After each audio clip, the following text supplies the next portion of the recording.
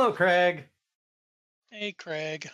Hi, Craig. I was having computer and printer issues, and it turns out that I didn't have any paper in my printer. Oh, no. I wish I could say I'd never been there. Oh, no. The renowned parapsychologist. Oh, no. She's 64. Come on, she's 64 years old. Yeah. All right. Let's say it's 1922 in Boston. And you've all been invited, as you are all experts in your field, in order to help a real estate broker sell a house in Boston that they have been having some real trouble selling because it's got quite a troubled history. And so you are at a restaurant in Boston where you've all arranged to meet a representative by the name of James Ricketts, who will be meeting you at the restaurant in order to provide you with further instructions and in order to assist you in your investigation of the property. And I suppose it would be a good time right now for you all to introduce yourselves to each other and explain why you've been chosen to investigate this. Alexander, you're here obviously as a representative of the Society for the Exploration of the Unexplained from Miskatonic University in Arkham. Yes, sir. And how about you, Rob? The amazing Cragen is well known as a debunker of the supernatural hoaxes that are perpetrated in this world, so I was a natural to be called, and I'm always interested in exploring such alleged phenomena. Indeed. Also, Mr. Houdini was not available or too expensive. Hey, whoa, hey. He was $1 more a day. But of course, given that Cragen has had a fairly supernatural encounter, he's maybe a little more open-minded now. Oh no, we're in a parallel world here now. Oh, okay. Oh, okay. None of that has happened. In fact, you can all keep your full sanity levels and hit points and whatever. I should have brought that up. This is a total one shot. Okay. So you can just have at it. Excellent. And you, madam? I'm Agatha Crane. I'm very well known in my field of parapsychology. If you don't know what that is, most people don't. That is someone who investigates bizarre or difficult to explain phenomena like near-death experiences. I've had some of those myself. And past life memories. I also have a really, really nice car. Yeah, you do. I have a what is the full name of this? It is as you can see in the pictures here. It is a very beautiful Rolls Royce, a Silver Ghost to be precise. Wow. That's a nice car, man. From 1921. Parapsychology business is paying pretty good these days. Please do not get fingerprints on the upholstery. I wouldn't dream of it, ma'am.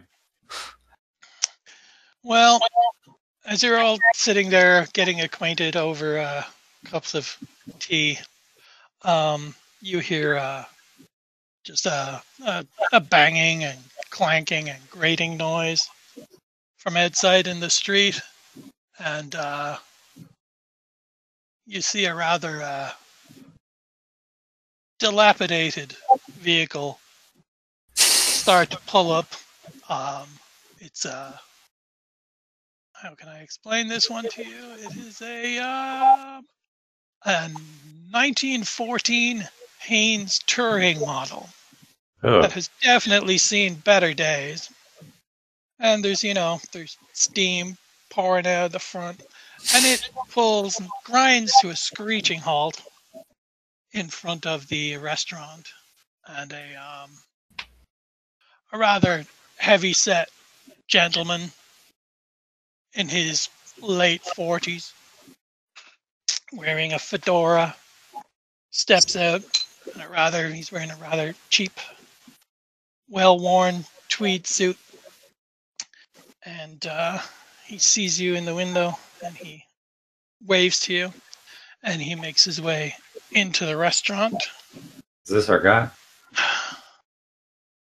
And he immediately comes over to your table and grabs Kragan by his hand and starts shaking it.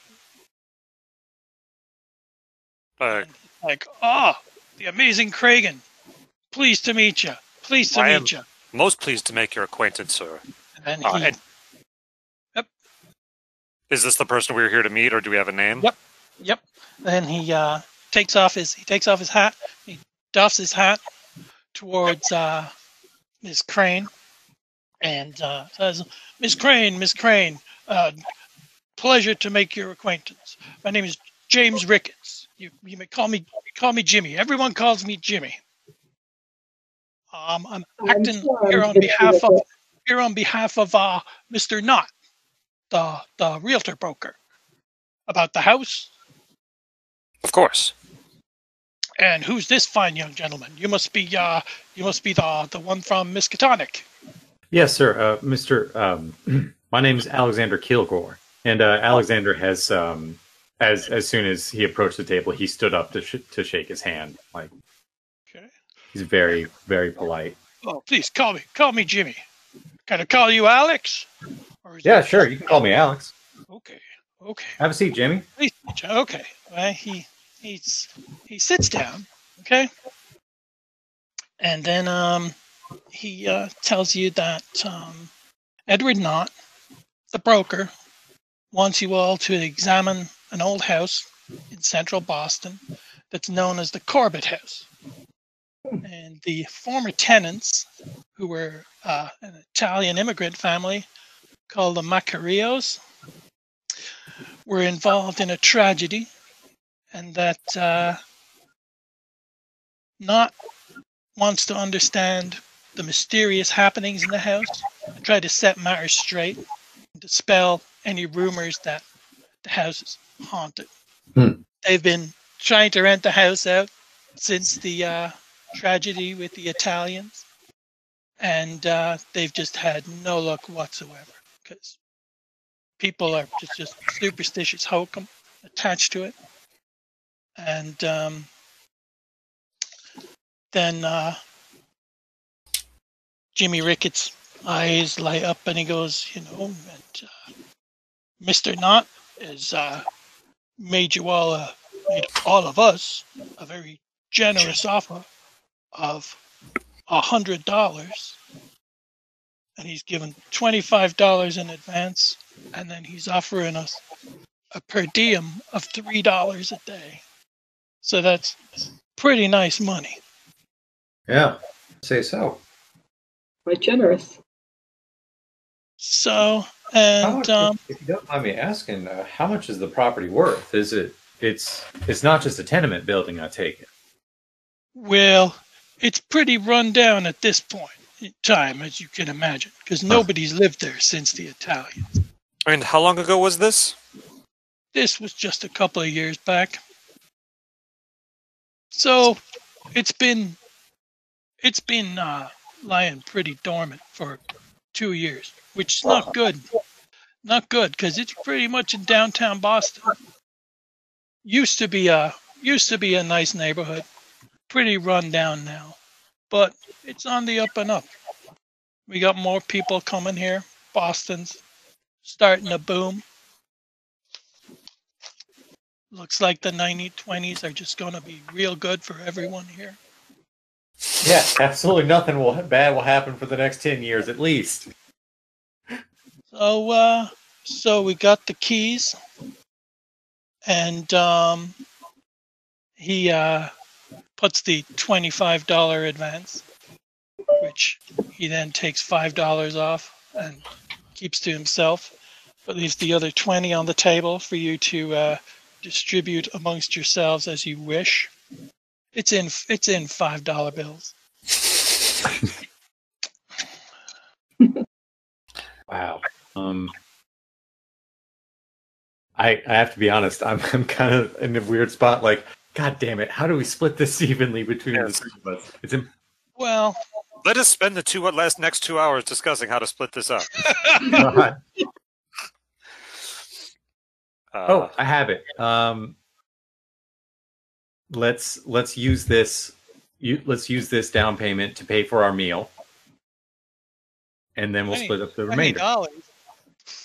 It's 1922, man. Yeah. Okay, now we have $19 to split it 3 ways. What are you gonna do with the other $19.50? Yeah, exactly. We just keep splitting until there's the. There you go. Yeah. Okay. We'll. I'm mostly in it for the curiosity. I'm not too worried. If somebody wants to hang on to the extra 5 for the time being, I will keep it in my pocketbook, and we will discuss it later. wonderful. Okay. That sounds good. One moment, please.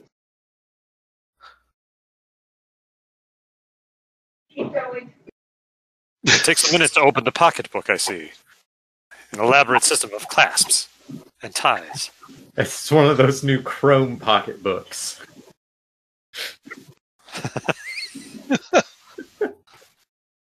Well, then, shall we proceed? What time of day is this? This is about 4 o'clock, 3 o'clock in the afternoon. Shall we proceed to the Mr. Knott's dwelling or his house? Oh, hold on, says Jimmy. And he's like, I don't think, with all due respect, Mr. Amazing. You may Mr. call me Cragen. Mr. Cragen. Yes? My client is offering us $3 a day here. And, I don't know about you, but this could be a nice little earner for us. And plus, I don't know about you again, but I know you don't believe in this stuff, but I don't want to run into some haunted, spooky house. Oh, some preliminary research what you have in mind then? That's what I'm thinking. Spend a day or two researching the place. I mean, a lot of stuff has happened there. We could check at the Globe, check the newspapers. We could check with the cops. The place has a long history. I think it's worth checking out. And making a few bucks along the way. Mr. Ricketts makes a compelling case. What do you two think? Should we hit the books, as they say? I would agree. You're all welcome to pile into my car. Oh, well, I would prefer to take mine. Okay, so I guess we're all piling into the Silver Ghost then. Yes, and I will drive. Where should we start? How late is the newspaper office open? Their archives, as Mr. Ricketts has suggested, might be quite useful. Well, they'd be open now. I think they're going to be open till about 6. So we start there then. Okay, that's what you want to do?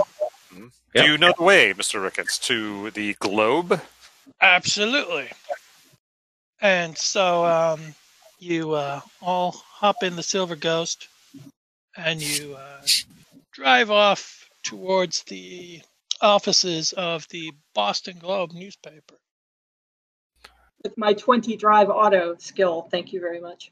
You don't need to do a auto skill when you're just driving.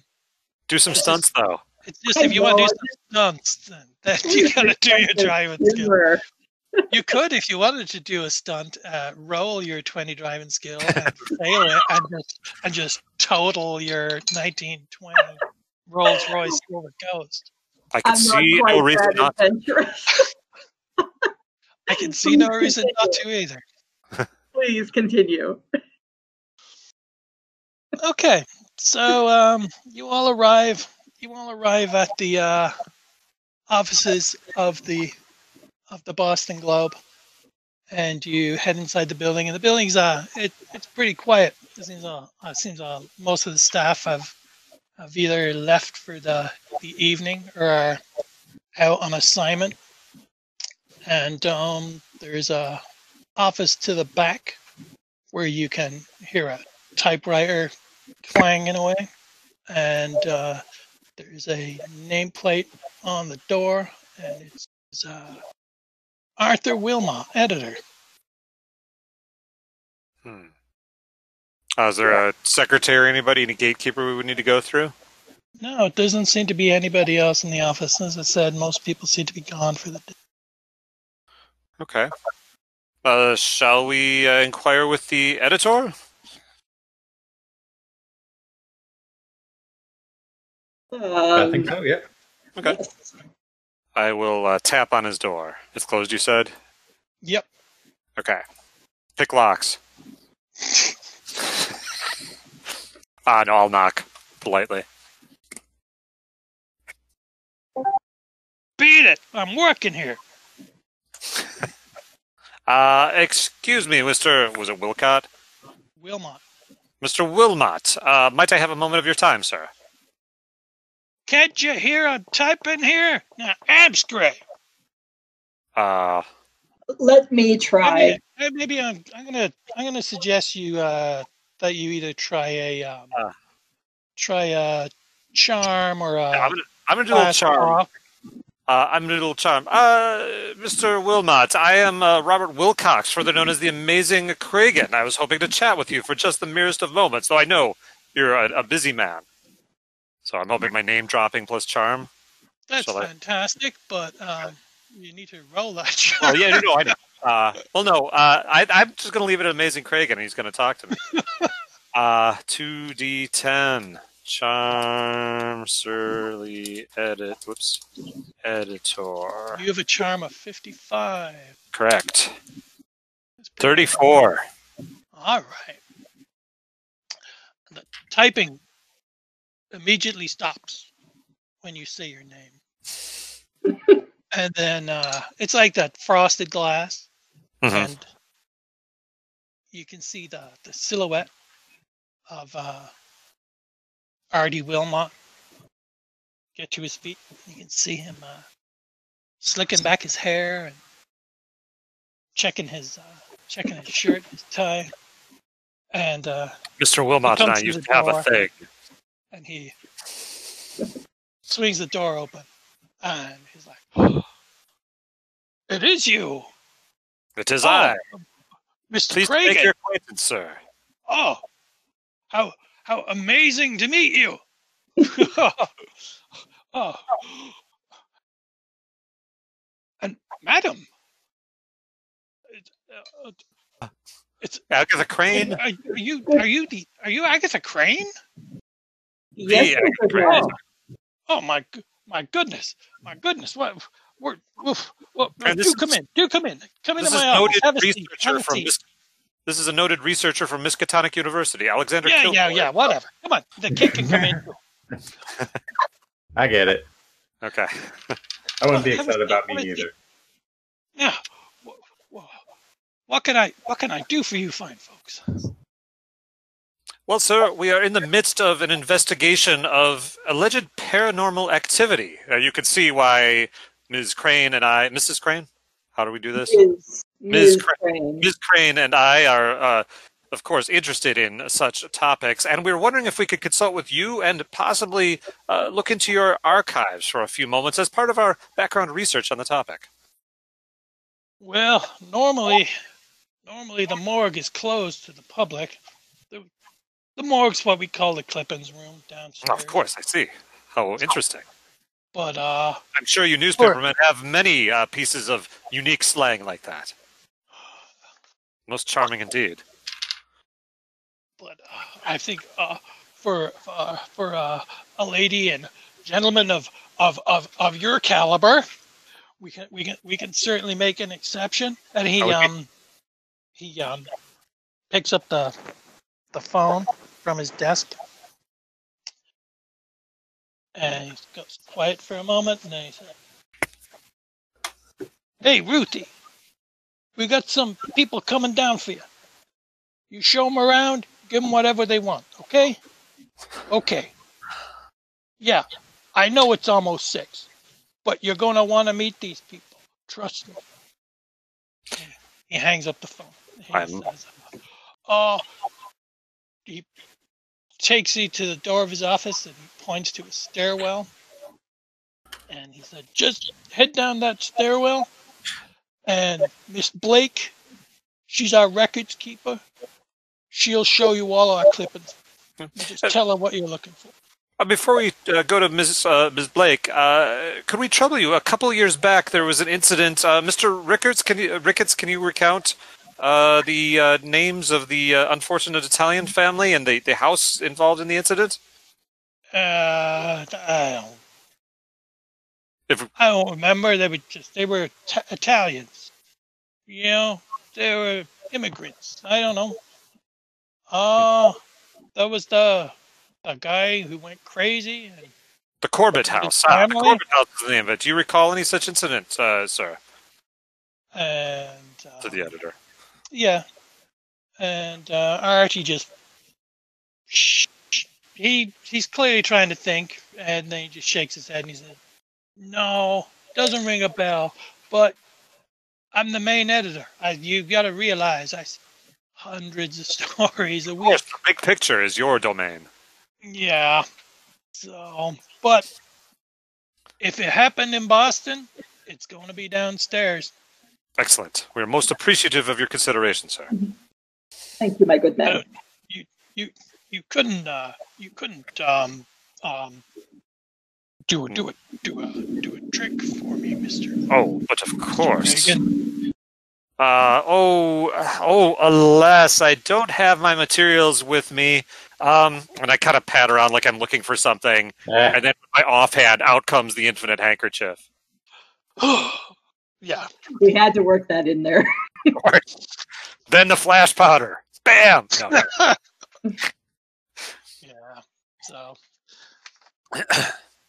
he's clearly delighted.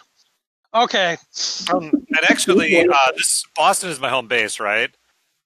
Yes. Can I give him a ticket to my upcoming show, whenever that may be? Okay. Sure. I hope to see you there. Oh, thank you, sir. Thank you, sir. Pleasure to meet you, sir. You as well. And madam. Okay, and so you head down some steps, and you meet Ruth Blake, and she's the records keeper, and she brings you into a dusty basement. It's just filled with filing cabinets and stacked high with old newspapers and other junk. The whole room smells really musty. The boiler system in the corner, it's just giving out a ton of heat. So, all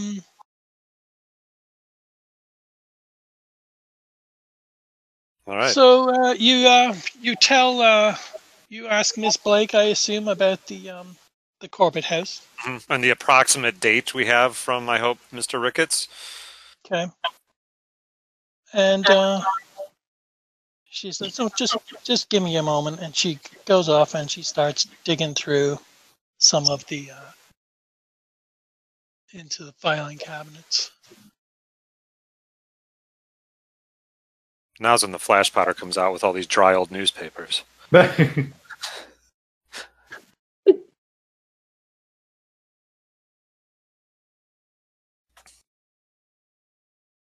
It's taking her some time. Yeah. She comes back and says, "Oh my goodness, we have quite a few things on this house." And she hands you this first one. Oh crap! Okay. Which is an article from Wednesday, October 22nd, 1919. Oh. From the Boston Globe, and the headline is "Bloodied Man is Committed." That looks an awful lot like Harry Houdini to me. Residents of the North End were startled when a man covered with blood rushed out of his home and down the street Monday, screaming obscenities and babbling about burning eyes. Oh, Police identified the man as Vittorio Macario, a resident at 31 Chatham Street, who had a serious accident in his. It is uncertain what exactly happened to Mr. Macario, but police speculate he fell down a flight of steps or perhaps even out a closed window. Macario reportedly ran down the street screaming after his initial accident, swinging his fists at anyone he passed. He also tried to bite several people and then got a knife from a nearby butcher shop. He was soon subdued and arrested by police, who could not make out what he was trying to say. Mr. Macario was institutionalized Tuesday at Roxbury Sanitarium. No charges are presently being issued against him.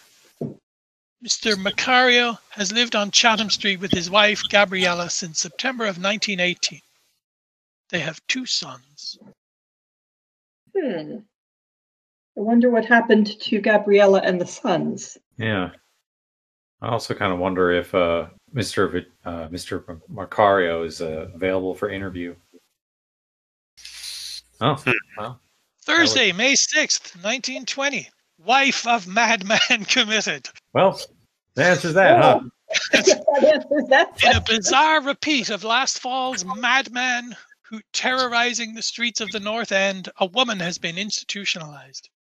Gabriella Macario was recently committed at Roxbury Sanitarium after she was found huddled on the front steps of her house at 31 Chatham Street, babbling about a haunting form with burning eyes. Mrs. Macario spoke little, but reportedly claimed that something was in the house with her family. She told police of someone or something trying to get into the windows of her home and blood appearing from nowhere in various parts of the house. She also told police that she feared a certain bedroom on the 2nd floor. Last October, Vittorio Macario, husband of Gabriella, burst from his house covered with blood. The madman rushed out into the street screaming about burning eyes and death. He evaded police for some time and even got a knife from a butcher shop. He was finally subdued by police and committed to Roxbury Sanitarium soon after. The couple's 2 children, Ignacio and Roberto, are with family in Baltimore. And Miss Blake says, and there's still more. Let me just try and dig through here. My goodness, this house seems to have had a terrible effect on the family. In your parapsychological research, have you ever encountered such a story? I have encountered stories of hauntings, but none that mention the burning eyes. That's a new one. And Miss Blake hands you this one, and she says, this story didn't run, but definitely mentions the same house. And this one says, what haunts the house on Chatham Street? Monday, October 28th, 1918. Something sinister seems to haunt a local Boston house. Whatever it is has destroyed 3 families in the last 40 years. The 2-story house at 31 Chatham Street has been the site of fear, madness, death, and possibly murder since before the turn of the century. In 1880, a family of French immigrants by the name of Le Deux rented the property and moved in. What horrors happened to these people that year will never be known, save that a series of violent attacks of some kind left both parents dead and their 3 children crippled for life. The house stood vacant for almost 20 years, but in 1909, another family moved in. From the time they moved into the house, Mr. and Mrs. Jones fell prey to illness and sickness, almost as if the house itself were conspiring against them. Their children did not fare much better, though. All of them lived in the house for several years. The terror reached a head when in 1914 the oldest of the Jones children went mad and killed himself with a kitchen knife. The Jones family moved out after that, heartbroken at their loss. A 3rd family rented the house in 1917 but left after less than a month when all of them became ill at the same time. Is the house haunted? Perhaps there is something wrong with the water, or some disease still lingers there from when it was built. In any case, anyone who dares live there now had better be brave and strong, where they take their lives into their own hands. And there's an editor's note in the upper right that says, "Do not print." The editor says we will end up with a damn lawsuit on our hands. Copy editor. What is the JR, Ms. Blake? Is that a reporter, past or present at this paper? Yeah, I guess so. We go through a lot of reporters. Mm-hmm. Do you recall this particular one? No. Sorry. Must be Jemuel Aronson. I just made that up. And that is the extent of it. This is quite a find. I would have thought we would have more, but this is all we could do. I mean, if you need more, you could check the library. The library has a lot of clippings that we've moved on. Well, you've been most helpful. I thank you. Thank you. Sure, Yeah. anytime. Do you think we have enough to go on, or shall we check the books and clippings? In the library? Yes. Might be worth a look. I agree. If anything, just so that we can say that this day was devoted to research, and tomorrow we can tackle the house itself refreshed. I think that is an excellent plan. Shall we pile back into my Silver Ghost and head to the library? Okay. Yes. Now, Indeed. ma'am, would you like me to drive that for you, just so that you can relax in the back? Absolutely not. Okay. I thank you for your offer. I thank you for your offer, but she's a very delicate. She needs a firm hand. Well, ma'am, as you say. Let me just put up a picture of a Boston Globe newsroom from the 1920s. Oh, nice. Nice. Okay, so Pretty great. it's going to be about at 6:30 when you pull up at the Boston Central Library, and the library is open until 8. So you do have some time to look around. So you head inside, and you're pointed towards the clippings and local materials sections by a librarian. And so I'm going to have you folks roll a library use. If you want to all go ahead. Go for it. Okay, I'm just taking a quick. Sure. All right. Oh, when do you check off skills? When you succeed or when you Yeah, fail? you're not going to need to do Okay, this. we're not gonna. Okay. No, because You're not going to survive. All right. I mean, it doesn't. I do have an actual kind of game in sequence for you guys, so I'd rather we didn't interfere with your characters' stats. Okay. So that's a 23. Yeah, and library use is a 40, so I succeed. I Okay, fail handily. 1 second. Okay. So it's 2d10, yes? And we read it backwards. 48. 48. I have 55. Nice. Okay. So you have 2 successes. So, Alexander manages to find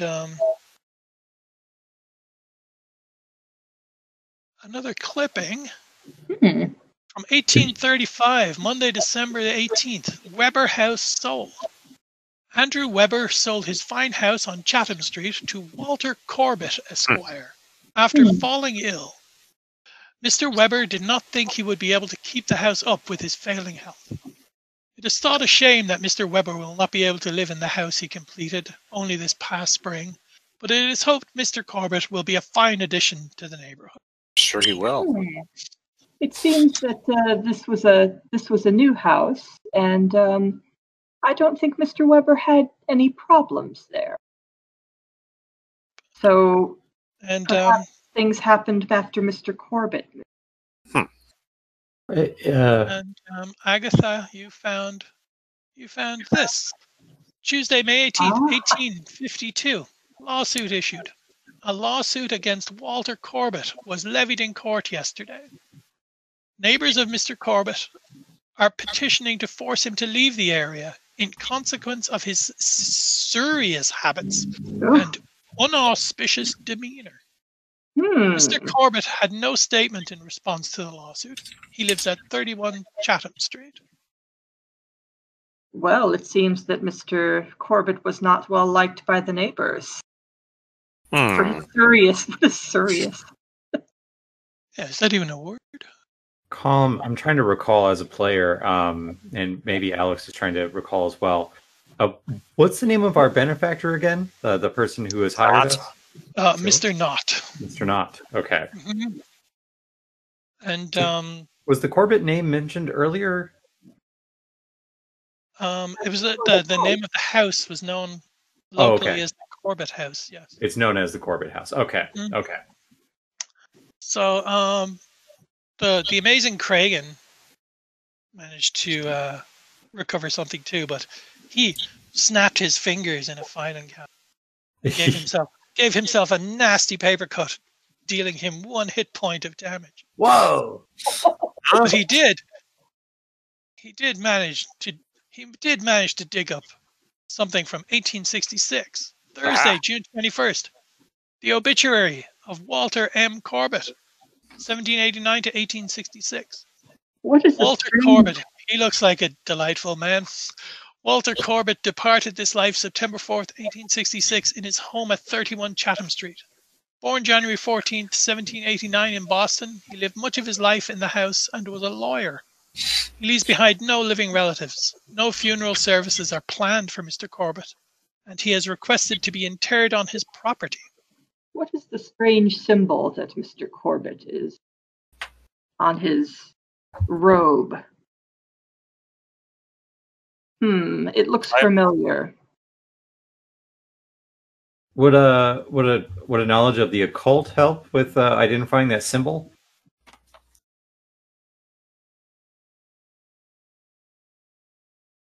I would hope so. It's worth a shot. Okay.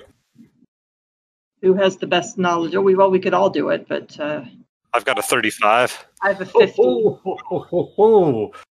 Wow. Okay, so right. I have a 60 in that, and 12 is like I think it's like my 1/5. Ooh. Oh. Okay. So So we can definitely roll it out as anything. Jimmy Ricketts comes over, and he says, "What's this he's looking at?" And so you show him the picture of Corbett, and you ask him about the symbol, and Ricketts goes, "Oh, yeah, this is he must have been one of them chapel contemplation guys." Chapel of Contemplation? Those were some real kooks. What tell us that? About them. That was a church over in it's near the Corbett house. Burned down a long time ago. The police raided that. It was a bad scene. Bad scene. What did they find there when the police raided it? I don't know. They kept pretty quiet about it. There was rumors about dead kids and just devil worshipping. Well, you know. Just real kooky stuff. Seems like Mr. Corbett may have been a poor neighbor indeed. I think that place is just a ruin now. I don't know. The police kept pretty quiet about it. We could always ask them. It's been long enough now. They might talk. I don't know. How long ago was it burned? Did you say? Oh, Rob. Ish.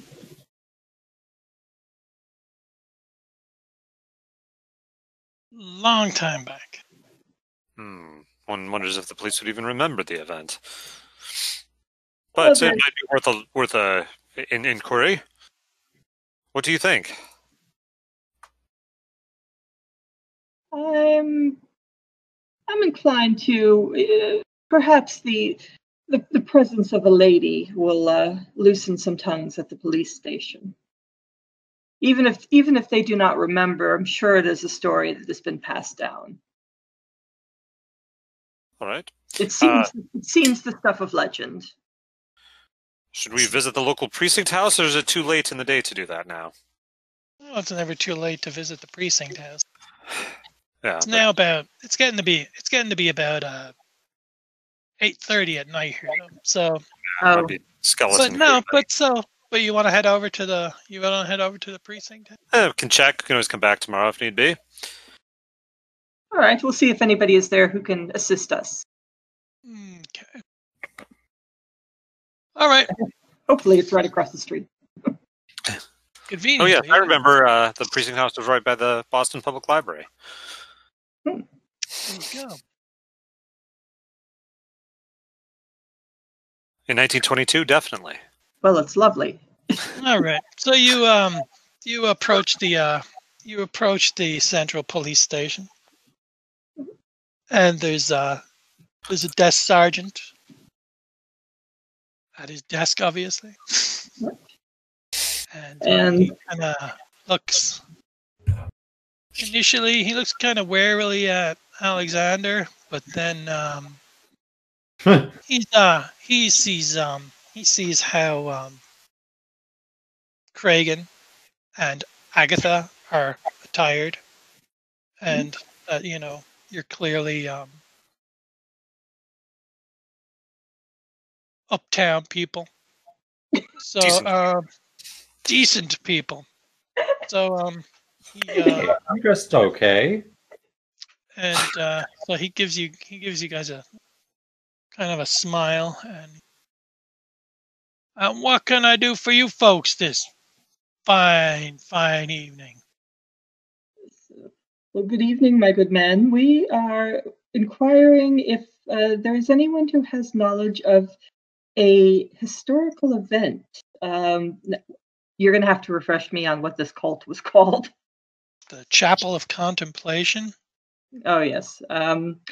Concerning the Chapel of Contemplation, would there be anybody who would have knowledge of that burning down? We heard that it burned some years back. He seems to stiffen at that, and he says, why would folks like you be interested in something like that? For historical research, we are examining and studying strange incidents and cultist groups in the New England area. Okay, I'm gonna have you. I'm gonna have Agatha. Can you just do a charm roll for me here? Oh yeah, because I'm great. I've only got a 45 charm. That's going to be lovely. Well, do you have what's your fast talk?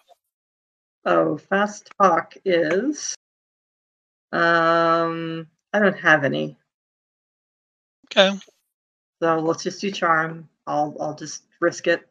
If not, maybe Amazing Kragan will have to use his wondrous powers of. Oops, sorry, screwed that up.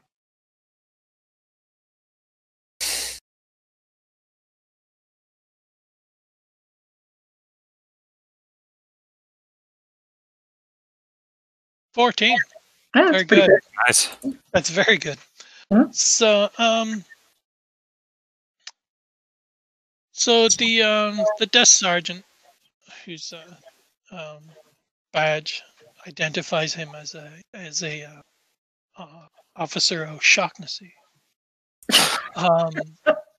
says, "Give me a few minutes. Why don't you folks have a seat, and let me take a look back in our records, and I'll see what I can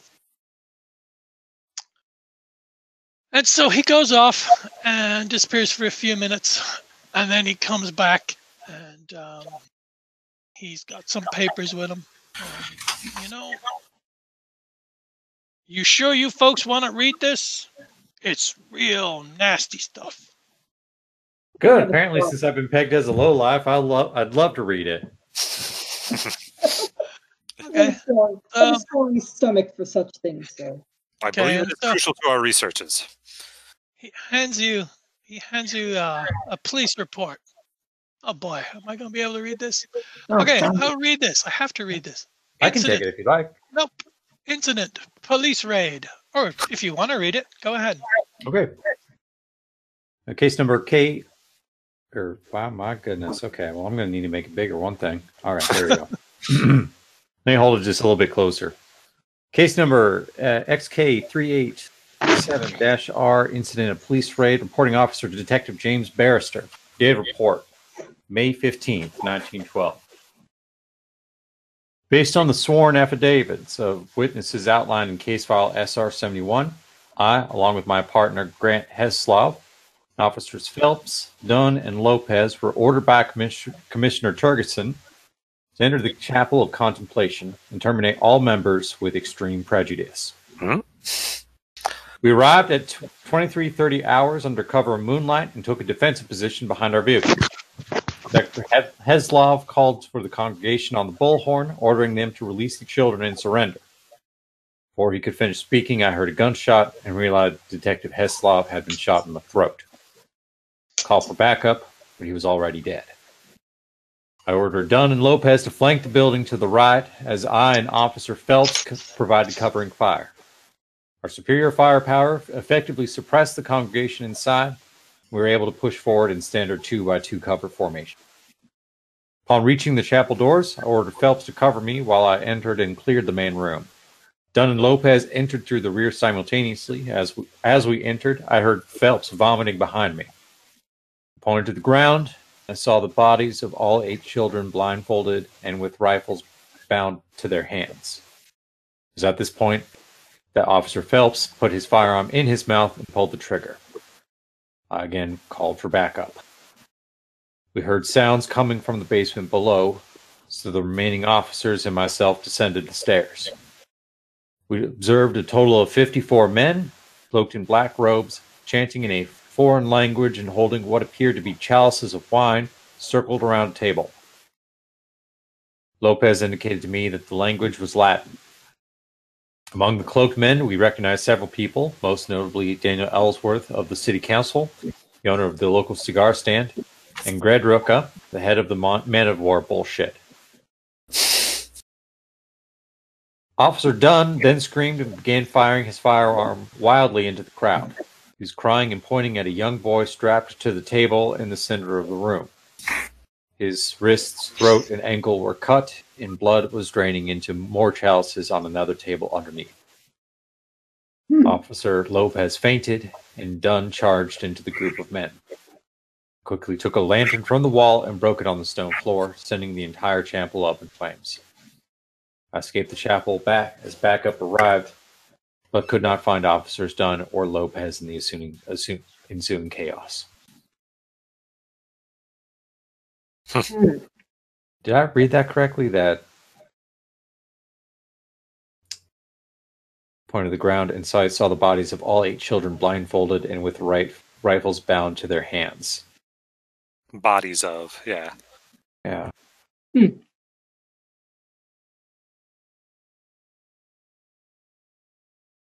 Goodness. Well, clearly there was some extremely evil black mass going on.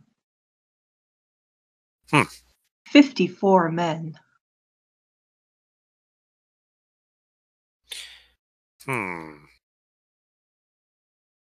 Well, that is food for thought indeed. Wait a minute, the head of the Man of War bullshit? Yeah, I don't know what that means. I don't either. Officer O'Shaughnessy is just shaking his head. It's like, told you you didn't want to read that. I almost wish I had, but... Oh, and look at the murder weapon. the eye in the handle seems also familiar from some of my prior readings, but I cannot place it.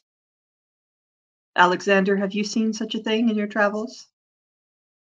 I don't know. Let me take a closer look at it.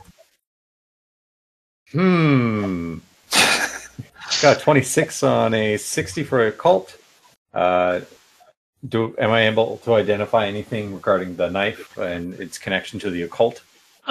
You recognize it as a sacrificial dagger used in certain ceremonies of cults worshipping a figure known as the Dark Man, which you've heard rumors of, but there's no further details on what this Dark Man could be. Sergeant O'Shaughnessy, does this Detective Barrister still serve with the force? No. Everybody involved with that just drank themselves into retirement. Most understandable, I fear. They didn't go loopy first. I'm surprised the place burned down, but they still leave it standing. I wish they'd just tear that damn thing down. What place would that be? The temple? Damn chapel of contemplation. Oh, it's still there. Well, we should maybe in the morning. Well, perhaps we should wait until midnight. Or you have a macabre sense of humor.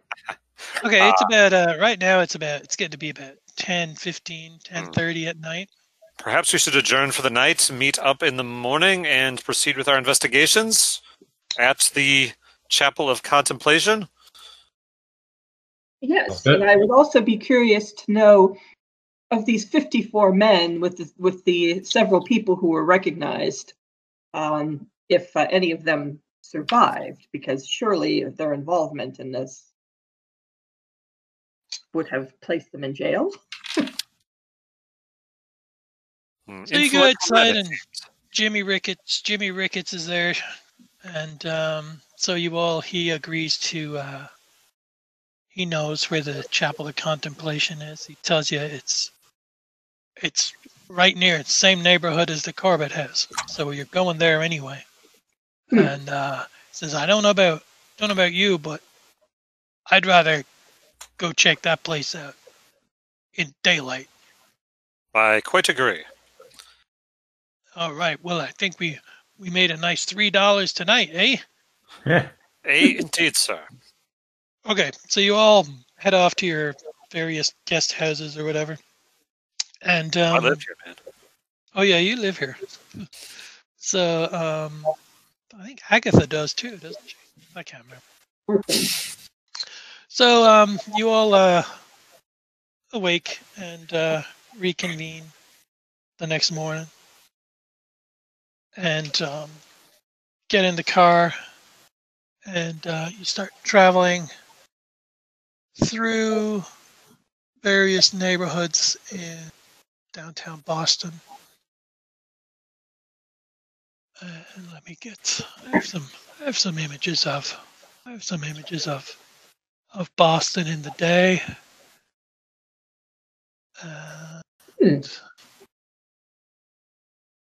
So you start making your way around,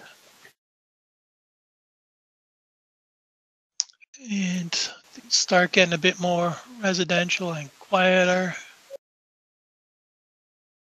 But then things start to,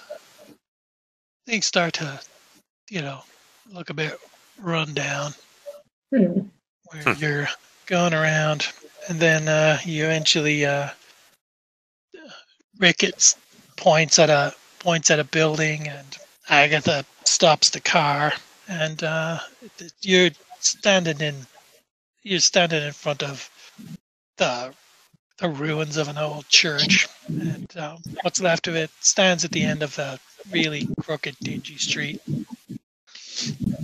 And the ruins are so weathered and overgrown with greenery that the gray stone rubble seems more like natural stone than from former walls and foundations. You pass a slumping wall bearing white painted symbols, apparently fairly freshly daubed. And it appears to be 3 Ys arranged in a triangle, so that the top elements of both Ys touch the other 2 Ys. And in the center, there's painted a large staring eye. And we do have an image of this symbol to show you.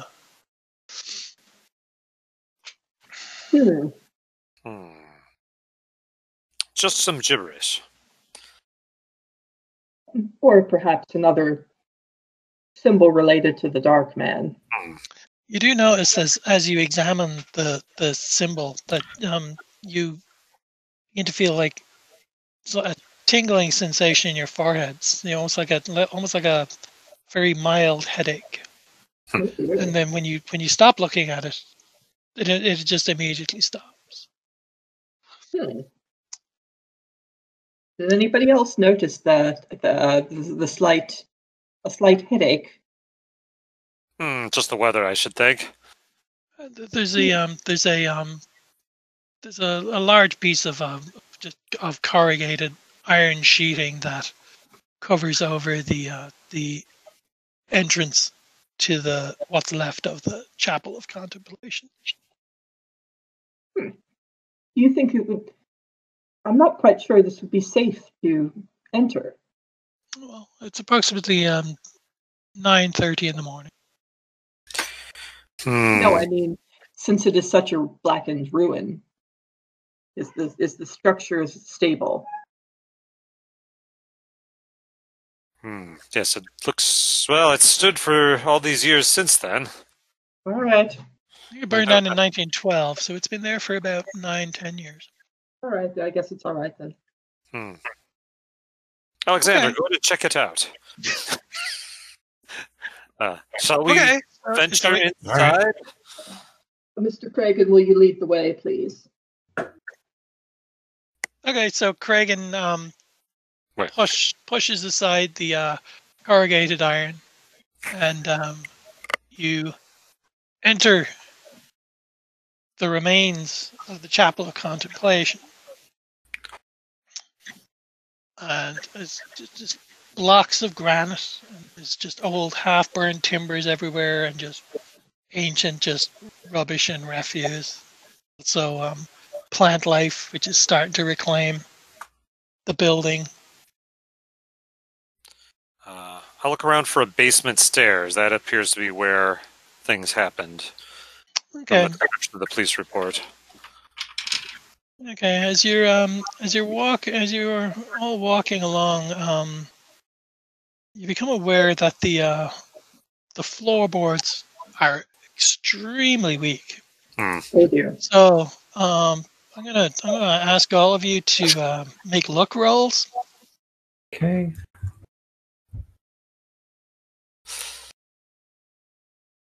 And I can never remember. Does luck work a little differently, or do I want to roll under my luck? No, works the same as everything else. Okay. So if my luck is 50, then a 49 is good? Yes, it is. All right. I have good luck. Sanity luck. Shit, I missed mine. I'm Just sorry. 6 though. I don't think you've got luck on yours there. Let's just say your luck is 55. Okay, well, I'm 14, so I think I'm doing Okay, you're fine. I'm sorry, Cragen. I have missed it by the scantest of margins. Well, by That'll 6. do. That'll do. There's suddenly just a very loud cracking, and the floor beneath Cragen just falls away. Whoa. I will ask Cragen to attempt a jump roll here. Like to jump away or to land. Okay. Yes, I will try to jump away to more secure ground before. Oh crap! You sure I couldn't try to charm the floor a little bit? Okay. I don't think it works like that. Crisscross will make you jump.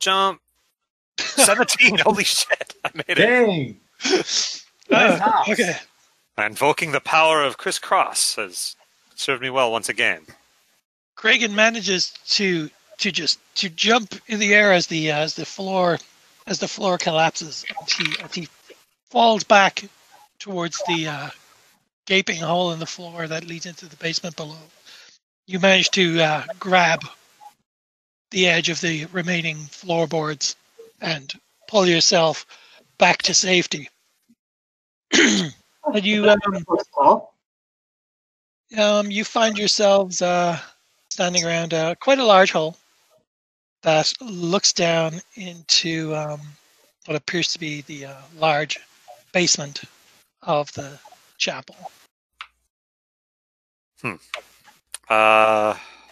It looks like it was originally reached by a separate staircase, but the stairs are clearly buried under tons of rubble. And does anyone have a flashlight? Do flashlights exist yet? We're really not clear on it. Oh, flashlights do exist. Yay. They're And I have expensive, one. but they exist.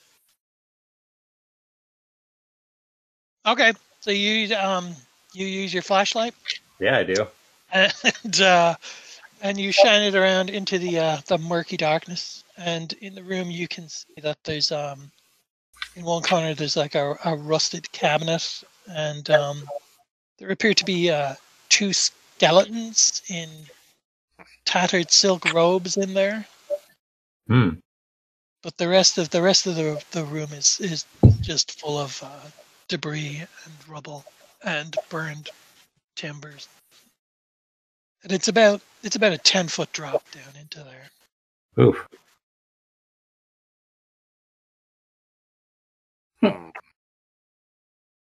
Is it worth trying to get down there for a closer look? Is anybody in possession of some rope that we could lower you down with?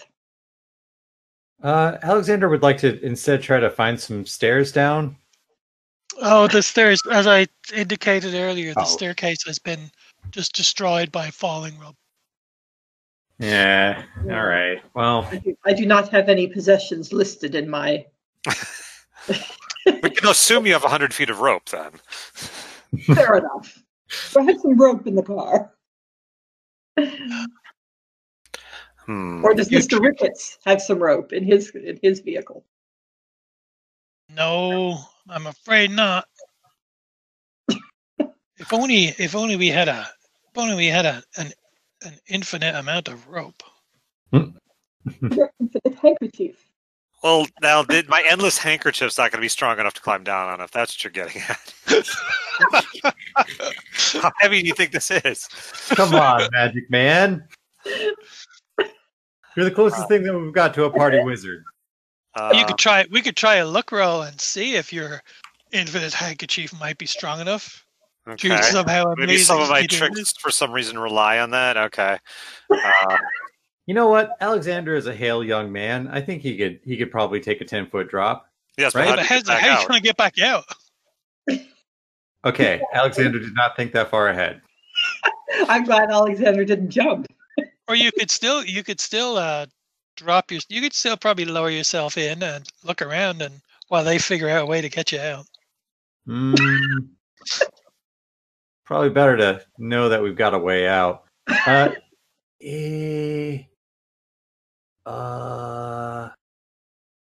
Got like a ladder or something. Like, what's the answer here?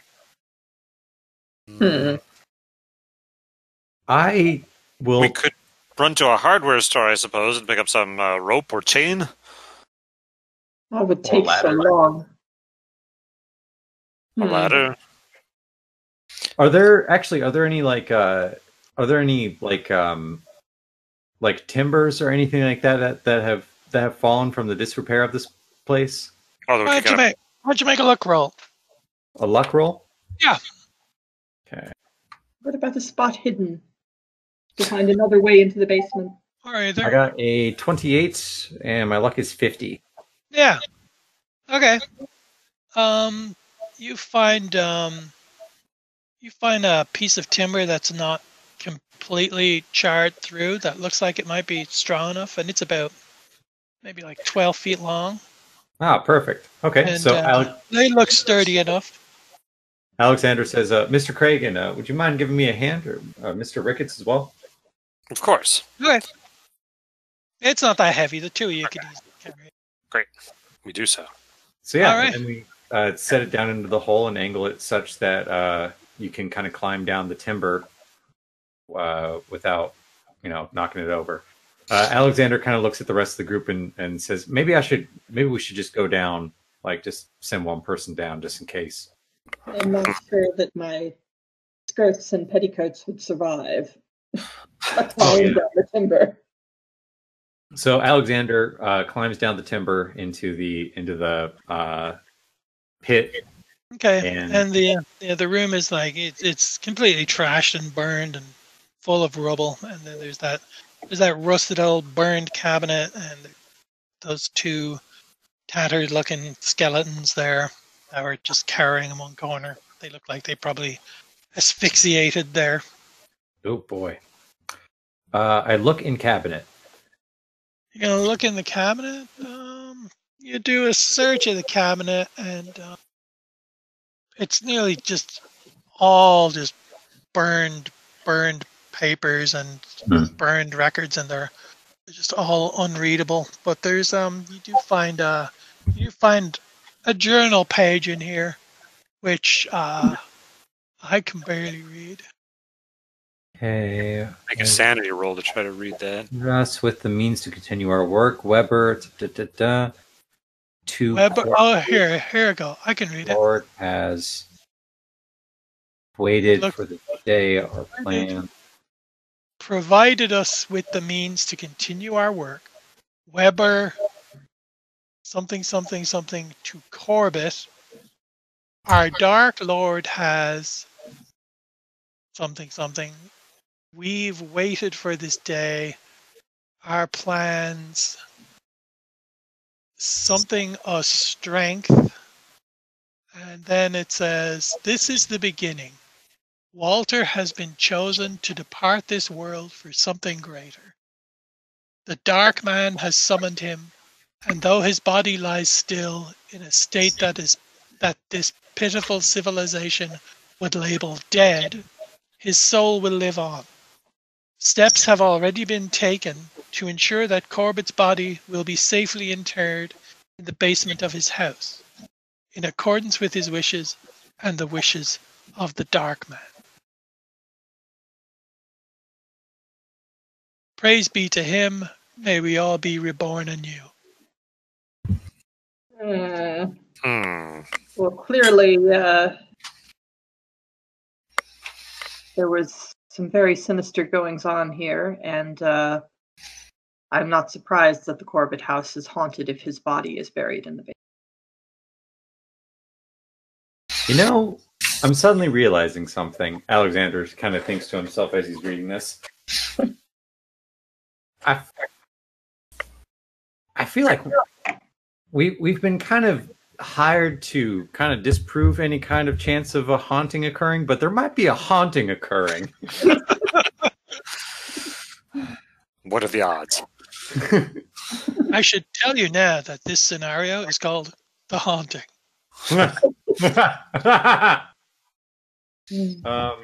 Yeah, okay. Follow this up with I'm just going to do a quick search of the skeletal remains just to.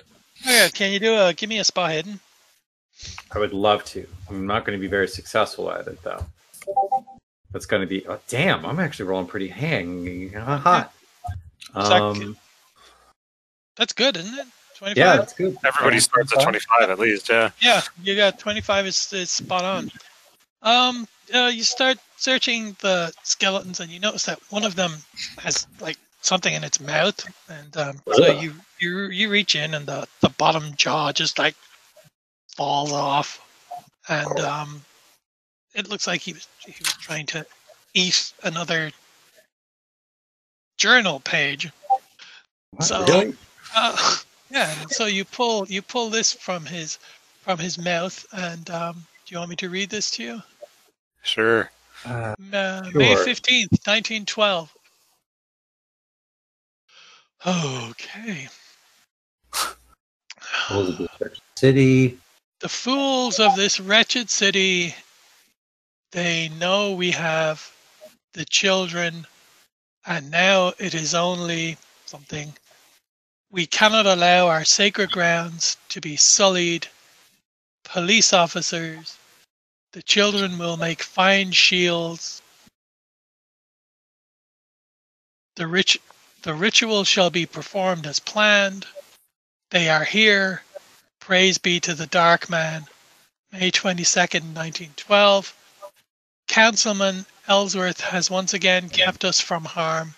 His position has proven to be an invaluable resource for the chapel. Perhaps the Dark Man will grant him a favor, as he did with Corbett. That's 1 week after the date of the police report. Ellsworth survived and got out of it somehow. Wait, The hell? hold on. If this was really written on May 22nd, wouldn't that have been after the chapel was burned? Yeah, the police report says May 15th, 1912. Why would these bodies be? Pages be here. Dun dun dun. Okay. All right. Huh. How are you folks doing in there? Jimmy Ricketts is still out front. He's not making his way in here. Yeah. This place is giving me the creeps. Maybe we should move on. Maybe we should. Yeah. Do I kind of get the sense that there isn't anything? Oh left no. You pretty much everything else is just burned to a crisp. There's nothing else. Okay. Alexander climbs back up the timber and he looks at the amazing Kragan and he looks at Agatha and he says, "Well, I think we've put it off long enough. Go take a look at the Corbett place." Okay.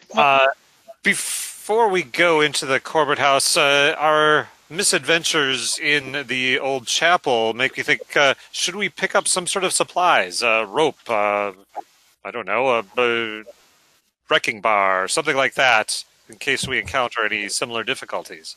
Well, the house has been in some disrepair. That might be wise. Okay, so what are you picking up? You'll just assume you're picking up a length of rope. Uh-huh. A wrecking bar? A crowbar or something. Yep. Anything else people might want to have handy? Extra batteries for the flashlight. Thank you. Flashlights are always good. Okay, so batteries for your flashlight. Okay. Do we want to make sure that we outfit everyone with a flashlight? Well, it's kind of a pricey undertaking for electric flashlights. Yeah, I keep forgetting that. Means to light a lantern. Yeah, there's kerosene lanterns are much more prevalent and stuff. Do you have do you have matches? I don't have Alex? any.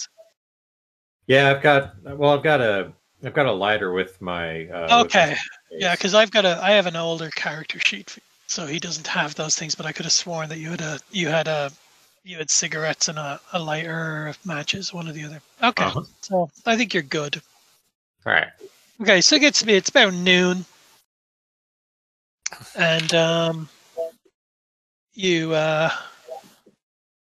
make your way through the neighborhood on foot, and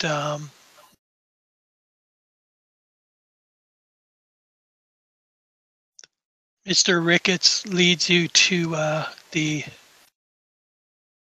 grounds of the Corbett house. And it's a brick building. The picture shows a clearly wooden building. Brick building is overshadowed by taller, newer office buildings on either side. And the house fronts onto the street. And in the rear are overgrown plantings and a half-collapsed arbor. And there is access to the rear on either side of the residence.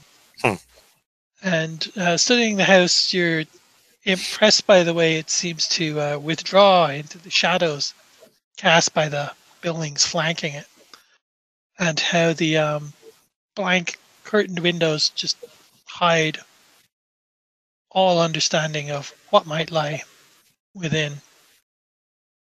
And you approach it, and the front door is secured with a single lock. There seem to have been 4 additional bolts that have been added within the last couple of years. And then there are some, some windows, obviously. So Ricketts has the keys to the house, and he starts unlocking all of the bolts and the deadlocks. And finally unlatches the door. So are you prepared to go in? Do we want to look around the outside first, or shall we proceed straight in?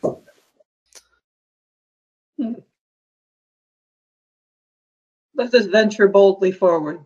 All right. Perhaps our first order of business should be to split up and look for clues. Okay. So you enter, and the first room you come into, which is there in the top right of the image I'm showing you, is a storage room, and it's just filled with boxes and junk and rusted water tanks and old bicycles. And at one end of the room is an old wooden cupboard, and it's been it just looks like it's just been boarded shut.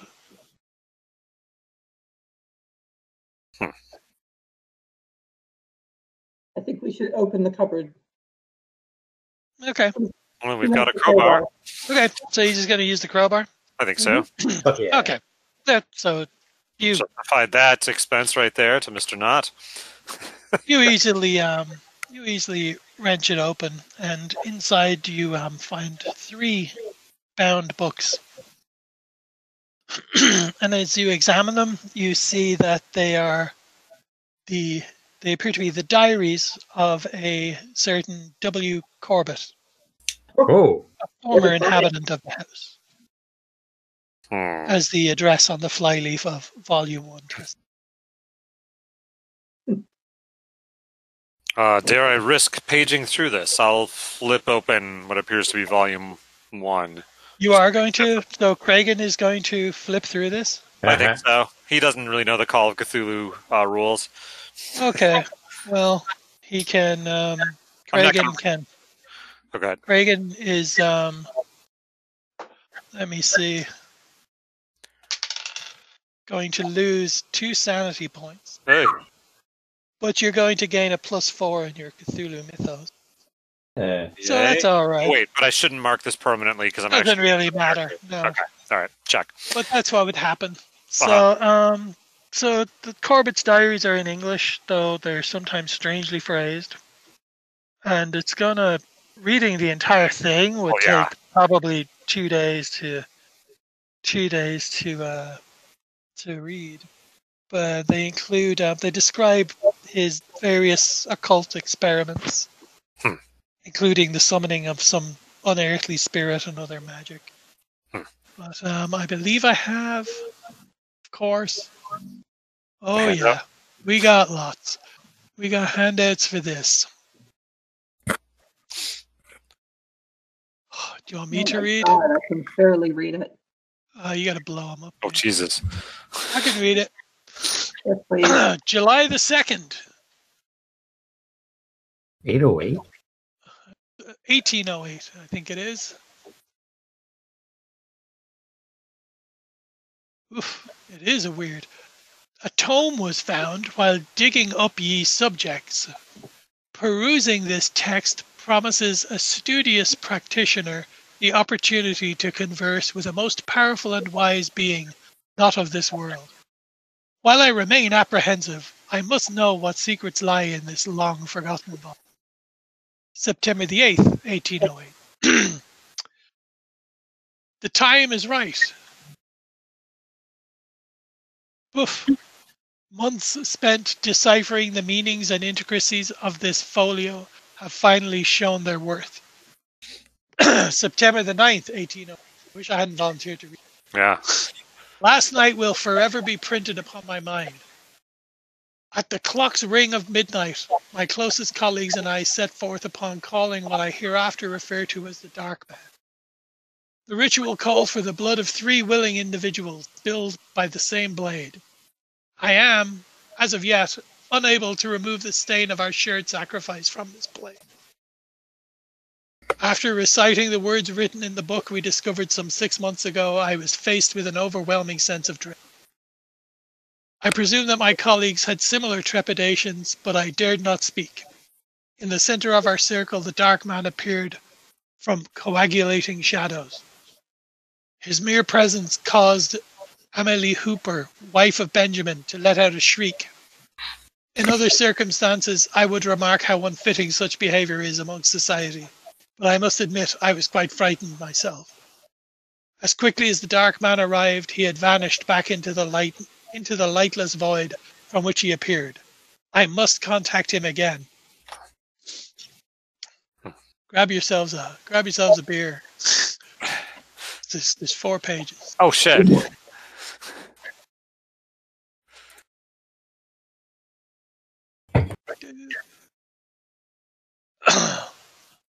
November the 23rd, 1835. Henry Weber has recently built a house on Sheaf Street. As it is a short walk from the church, I wish to possess this estate. I pray that our Dark Lord will provide me with the means to remove Mr. Weber from his... November the 30th, 1835. The Dark Man has answered my wishes. Henry Weber has fallen ill, which I am certain he will not recover from. I write this as I leave to purchase the deed to Sheaf Street. March the 13th, 1847. The Chapel of Contemplation is growing in number. Amongst our new members is Daniel Ellsworth and his son Peter. Daniel is head of the city council. His influence is sure to be invaluable in the future.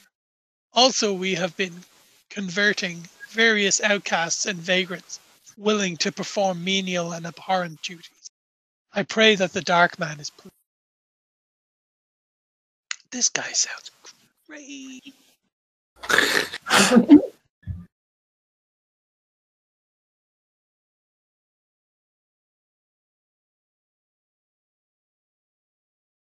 June the 25th, 1852.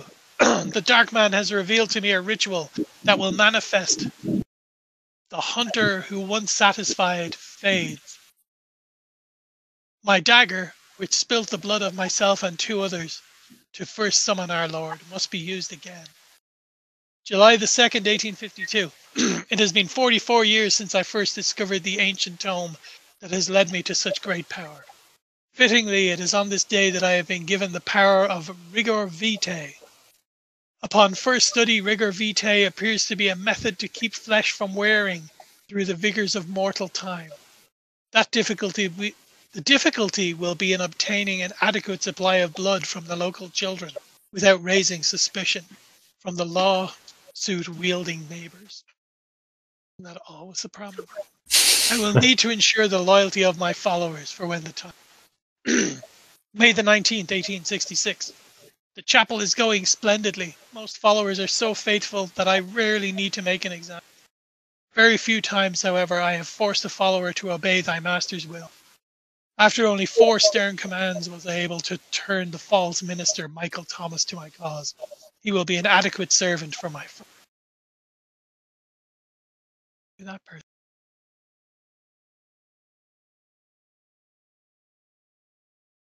There's one more? Oh, yes.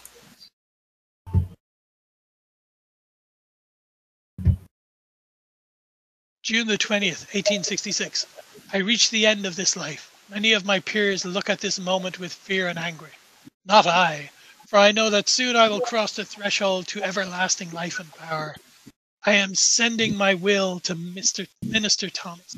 I am certain he and the others are capable of feeding me, and if not, I will not be powerless. I mustn't tarry, for the beginning of my transformation is at hand.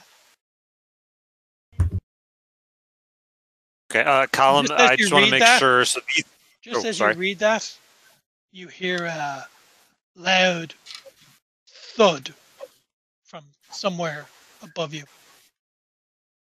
Proceed. Sorry, go ahead. just a quick question. I want to make sure the dates on this are legitimate. So these are in the 1800s, and then okay, cool. Yep. What was that thumping sound? Alexander goes to investigate. It sounded from like it was from upstairs. Yep, I'll go take a look. Are you going upstairs, or do you still want to? I can still show you. I can still bring up the ground floor map again too. Oh, Or if you want, you proceed upstairs. I sure will. You're There's a proceeding fountain. upstairs alone. Okay. I believe we should all stick together. Okay, well, come on with me. Let's go look. Okay. So you- proceed with caution. You barrel up the stairs. Yeah, I love this. Blindly. Alexander's like, all right, well, I'll go look. And everyone's like, you should take someone with you. I was like, okay, then come with me. Halfway up the stairs.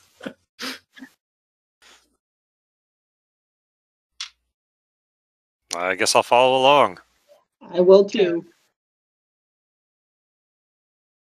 The top of the stairs is a long corridor with windows overlooking the street outside, and there appear to be 3 bedrooms off the corridor and a bathroom.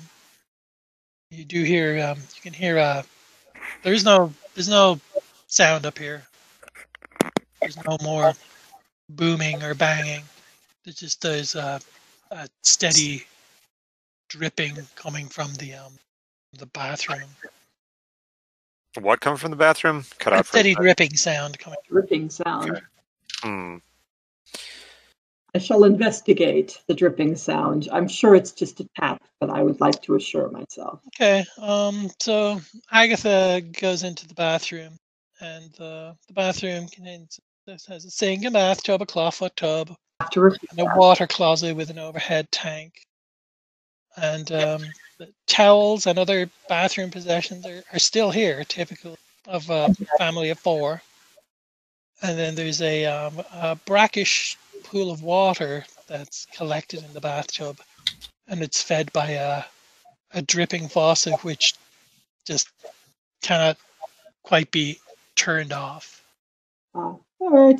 And then as you're examining the faucet, the bathroom door slams shut behind you, Oh dear. and the faucet begins to turn on fully, and just brackish water gushes forth from it, and then the water just gets darker and darker until you notice that it is no longer water, but that the bathtub and sink faucets are spewing blood into the sink and bathtub, which is rapidly filling up and spills out over onto the floor, tiled floor. All right. So I pull the plug out of the bathtub. You reach into the bathtub and to try and take the plug out, and there's just you're almost up to your shoulders in blood. Oh, wonderful. And as you reach for you pull out the plug, and it has no bearing on anything. And as you notice, as you're doing this, as you look up, that there's just blood seeping from the ceiling and down the walls, and that the bathroom is now just completely filled with blood, and it's almost above your knees at this point. So And, I'm gonna have to have you make a sanity roll. I knew I should have checked out this stupid bathroom. All right.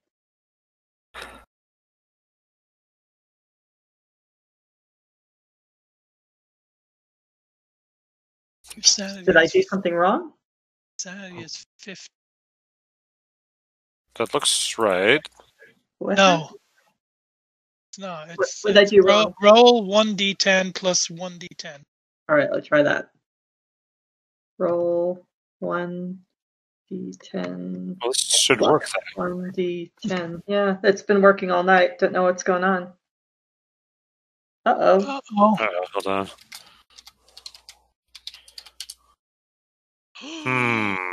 So Oh, it says Dice Maiden's still on. Yeah. Oh no, now she's not. Oh. Nice, no, she's Maiden. gone. Okay, hold on.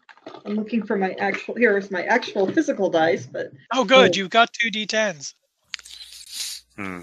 but I don't have. Just decide any that one. tens. Just decide that one of them is a percentage. After you roll. Okay, so roll 2 of these. I've got a double 4. So that's 44. So that's below your sanity. You're good. You're All fine. right. Just covered in blood. You're just absolutely covered in blood. It's just growing and growing. It's just growing deeper and deeper and deeper. Would somebody like to help me get out of this bathroom? Right. So we're all on the other side of the door here after it slams shut, and we hear splashing and whatnot. You don't hear any splashing. You do hear screaming. Yeah. So I'm in a spot of bother here, gentlemen. Yeah, I think Alexander's trying to break down that damn door. Yeah, I would try to open it first and see if it opens normally, and then. Well, opening it has no effect. Just seems like it's almost like some unseen force is holding it shut from the other side. Alex utilizes his shoulder to try to open the door. Well, Alex, I'll have you do a strength roll then. Okay. So you need a 50 or better. I think you may have to use your own dice. Unless Dice Maiden's back. No, Yay. because I'm the special golden child, apparently. 95! You're not the special golden child at all. That's terrible. Okay, well, you know, but I got the dice meeting to work again. Absolutely terrible. Okay. You give yourself let me see. What am I going to give you here? You sustain 2 hit points of damage. You just badly bruise your shoulder trying to barge the door down. All right, I'll wield the crowbar and see if there's a little gap on the side of the door by the hinges and try to just pry it right off. Or on the other side, like anywhere where I can get a crowbar in, I'll try to pry it open. Okay. I'll ask you also to make a strength roll here. Okay. Oh, and it looks like we're working. Okay, cool. Yeah, Dice Maiden is back. You need a 70 or better.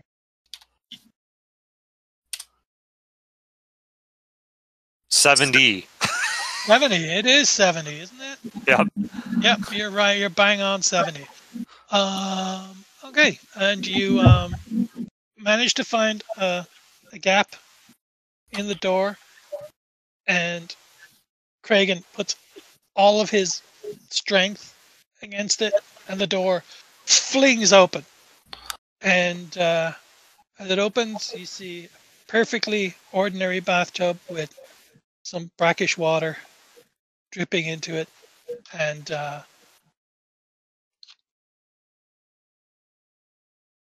so we're not seeing blood, it sounds like. And Agatha cowering in the corner. No, she's like she looks disheveled, but she's none the worse for. No, there's no blood. Okay. Agatha, what happened? Perhaps she's claustrophobic. Agnes, can you hear me? And you hear, a distant, disembodied kind of man's cackle that just goes. Oh dear. What did you see in here? Blood was gushing everywhere, from the faucets, from the ceiling. I was knee deep in blood. Oh, very odd. There is no blood here that I can see. Well, clearly this was a paranormal experience. Right. You do notice above the doorway in the bathroom, you notice a little symbol just scrawled. into the plaster. I see. I wonder if these symbols are in all rooms of the house.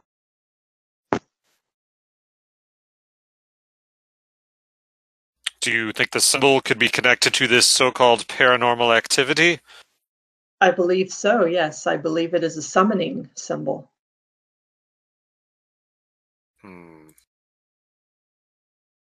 I wonder what would happen if we destroyed the symbol. Only one way to find out. I'll like just gash it out with a crowbar. Best money I ever spent. Yeah, I'll just trash the bit of wall with a crowbar to knock out to obliterate the symbol. Okay. There, see? Nothing of it. All right, shall we investigate the other rooms on this floor? Well, yeah, we have to. Or should we figure out proceed to what the fell. basement where Mr. Corbett was allegedly buried? I Well, guess one floor at a time? You hear another sound that sounds like it almost sounds like the running feet of children, just momentarily from one of the rooms further down the corridor. I think we should Alexander proceed goes with to caution. investigate. What's that? Alexander goes to investigate. He's okay. Okay. We shall Okay. follow. I So shall follow. Alexander goes to the. You stop at the.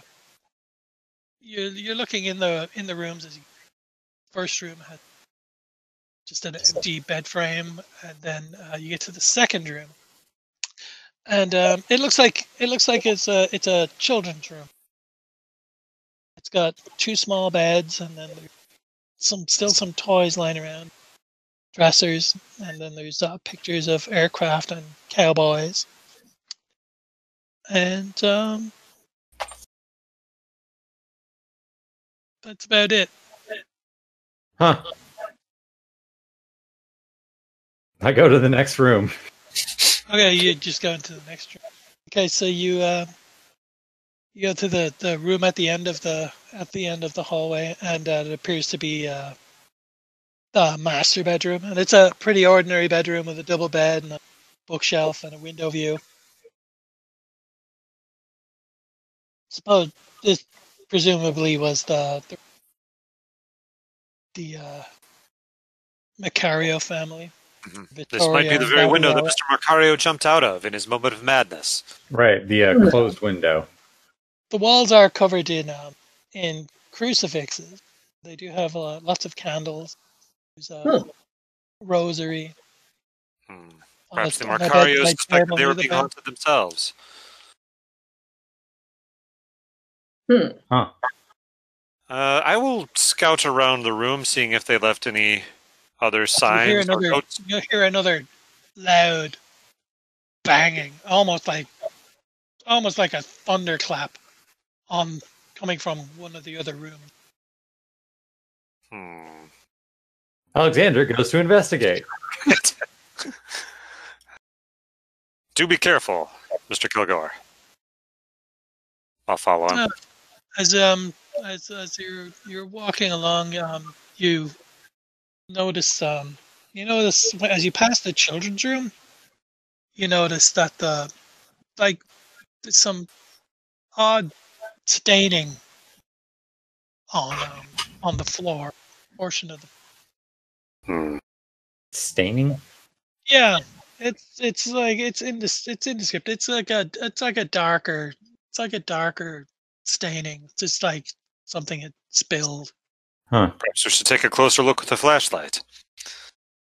Okay, and as you take a closer look, you notice that that there's one of the floorboards is quite loose. It seems to vibrate as you walk in the room. Okay. What's underneath it? Okay, so you pry it open with the crowbar. Yep. And under the floorboard, you find there's like a broken porcelain doll's head, and then there are some kind of rather rusted iron shackles and handcuffs, which seem quite small. That's rather disturbing. Yeah. You know, the more that I'm around here, the more I can't help but wonder if Mr. Notch is just better off just bulldozing this place over. No? I agree that it faces certain real estate challenges. Again, you hear I'd rather From the- list it than love it. from the room next to you, you again hear So this is from the first room that we passed by, the one closest to the bathroom, it sounds like? yes. Okay, yeah, now Alex is getting out the gun and he goes into that room. Hmm. Okay, so Open you up. go into this room, and it's just got a big, large bed frame. It's just got bare bed springs, and just an old dresser. And the room looks unused, and it just looks like the other two bedrooms, but it looks like nobody has ever lived in it. And there's a large window in one wall that overlooks the back of the house. I don't know if you want to do like a spot hidden or a listen in here, perhaps. Sure. Let's start with listening because that's a little bit more of. Yeah. So that's a 9, I think that I got. Is that correct? Yes, that's a 9. So I wiggle you, my ears. yeah, you hear what sounds like. It sounds almost like fingernails slowly scraping down glass. Ooh. And it's just very, very slow and very slight. And yeah, it seems to come from the window there. I go to the window and see if there's like maybe like a branch or something that's just like caught or. Well, I'm gonna ask you to roll a spot hidden, Okay. Alexander.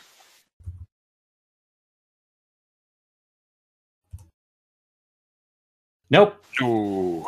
I have an 87. As you're examining the window, you hear an ungodly screeching sound behind you. Oh God! I wheel around. And as you whirl around, you see the bed frame raise rapidly into the air as though it's being picked up like a child's toy.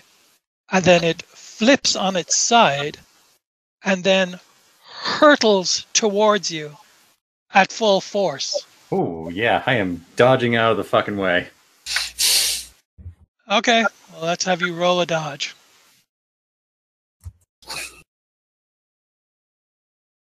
Might be. What's my dodge? Half of your dex is the base anyway. Oh fuck! Really? Well, it should be entered in, though, because it might have been added to under No. dodge. No? Okay. Hold on, it is. His dodge is. What is your dodge? It's half your dex, yeah. So it's unentered. So your dodge is 30. Fuck. Okay. So you fail miserably. Not miserably. Actually, wait. I can use luck, right? I can burn luck That's a lot of luck. What? 16 points. And these are characters that we're not changing. Okay. after this? Okay, so you're gonna burn 60 points of luck. I Okay. don't want to get So you hit by a burn- you- bed. Okay, so Alexander manages to duck out of the way just as the bed frame slams with incredible force against the back window, just completely shattering it and just spraying glass outwards. Yeah. See, I hurt my Okay. shoulder earlier. I did not Be more want to. I did not want to have to deal with that. Who's in the room, by the way? Is it just you, I had or is there followed him anyone- in. Yeah. Okay, I'm gonna need you two to roll to do sanity rolls. Okay. Yeah, because the bed just went flying, huh? Hmm. What, me as well? I was in the hallway. I Nope, thought, you didn't see it. good. 57. I can. 50. I think I'm cool. Yeah. So I want to roll under 89, my sanity, right? Yeah, I think your sanity is awful like clean. your sanity's 80 without any adjustments to it. So you're good. You're You're both saying fine. that, brain. You were both fine. So you narrowly escaped. Does the bed seem to have stopped moving about now, or is it still getting ready for After everything occurs, the bed just kind of swings limply and then just collapses with like just, I believe the word's inertia, with just no energy whatsoever. Just falls naturally back to gravity and just falls to the floor with a clang. Well, I am suddenly of the opinion that this place is haunted. I tend to doubt such claims myself, but I cannot dispute the Come on. evidence with my own eyes. Ms. Crane, Yes. this is more in your realm. Yes, it is. And I could have told you immediately that this place was haunted. No need to rub it in. I mean, we were hired to do a specific job. Prove that it It's wasn't true. haunted. Well, Yeah. unfortunately, be called we yellow. cannot disprove that. Is there a way? Oh, sorry, go ahead. Now, I don't want to be called yellow, but I feel like there definitely is something dangerous here. And if we were hired for our professional opinion, then that is our opinion. I think that we should quit of this place. Ms. Crane, in your experience, is it possible to make a haunted place become unhaunted? Well, I have seen exorcisms performed. For that, we would need a trained priest. I do not feel comfortable doing the exorcism myself, but we could give it a try. Speaking It of does seem yellow, Bear an element of danger. yeah, but you guys are making like what, $6 here? Plus expensive. Speaking of yellow, you hear some noise outside as you look at the as you go back into the hallway and look in the corridor and look out the front window. You see Mr. Ricketts, who has started. He has fled the building and has started Ms. Crane's Silver Ghost and No! is hastily speeding away in it. The fuck? No, thief! It was all a ploy to get my car. Should have seen through it from the beginning. Ah, Huh. I am quite distraught by this.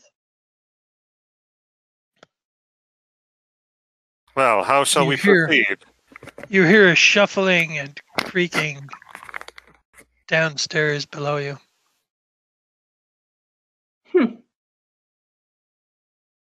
Um, Miss Crane, I Oh. fear I must defer to your experience. Young Alexander thinks we should leave. I am of mixed feelings myself. well, it is clear that this is a poltergeist because it was able to move an object with intent to harm.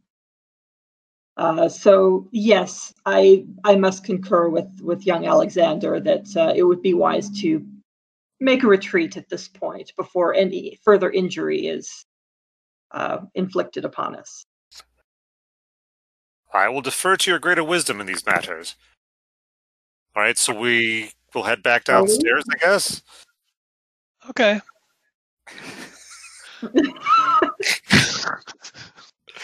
So you head back downstairs, and as you get to the foot of the stairs, the door to the basement in front of you swings slowly open. Mm-mm. Uh, Mm-hmm. are we still of a mind to? Come on, guys. It could be $9. Well, that is a lot of money. That's not really However, all that we have already discovered that the house is haunted. We have our answer. Hmm. Is Alexander already outside?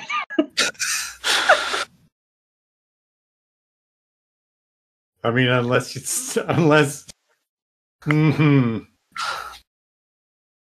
Well, an opportunity such as this for a renowned parapsychologist such as myself does not come around very often. I say we wait to see what happens.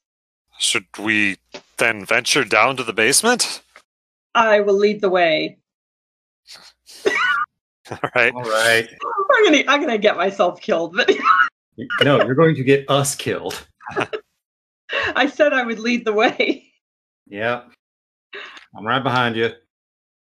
Okay. Yes, I'm in. You And start our to. fearless game master seems to want us to go down there. You start to make your way down the stairs. They they creak underfoot, and as you get to the bottom, the basement door above slams shut. I hope one of you still has the crowbar. Oh, hell yes. I'm not letting that go. And you find yourself in a filthy basement. It's quite a small room. It's an unusually small. And it's just there's just tools and bits of pipe, and Oh shit. there's some trash can lids lying on the floor. And just lumber and nails and screws. Just the floor is just, and then the basement itself is just paneled with just wooden planks all around. There are all too many things that a poltergeist could fling at us, given the opportunity. You said there were a couple. Were there lids for those? You said there were lids for buckets. For trash cans. There's no trash cans down here though. There's just lids, but the lids are prominently displayed in the photo that you. Yeah, they must be it's important. just lids. 2 of them or 3? There's 2.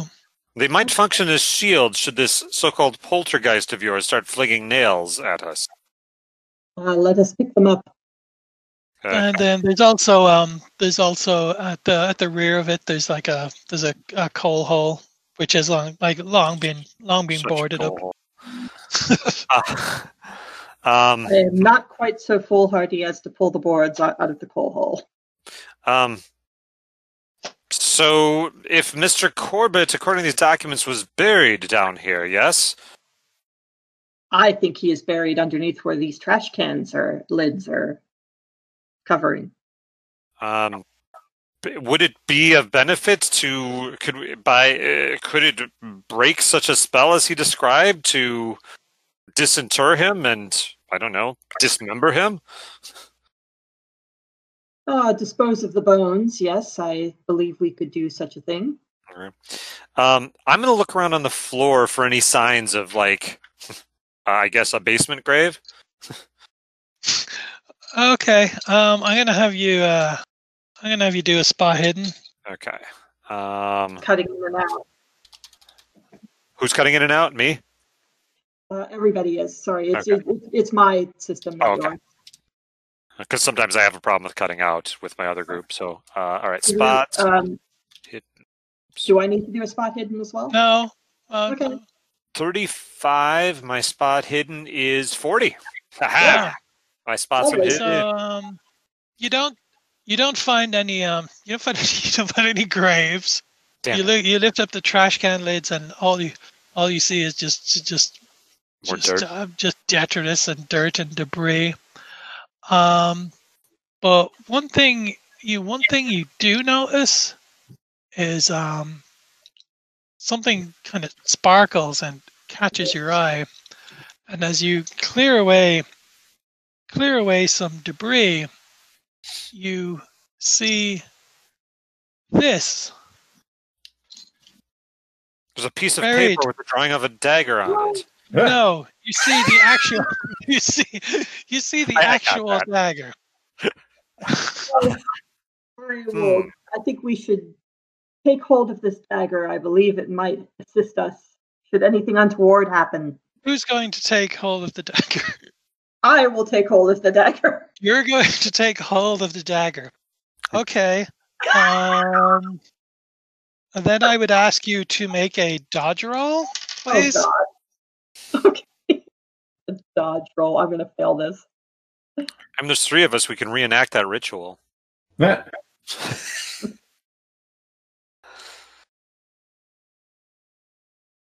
1d3. 23? 1d3. Oh, 13. okay, I was gonna say what? What are you talking about? All right, so what is my dodge? Oh, it's 25 is my dodge. 50%. Well, as you grab the dagger, Mm-hmm.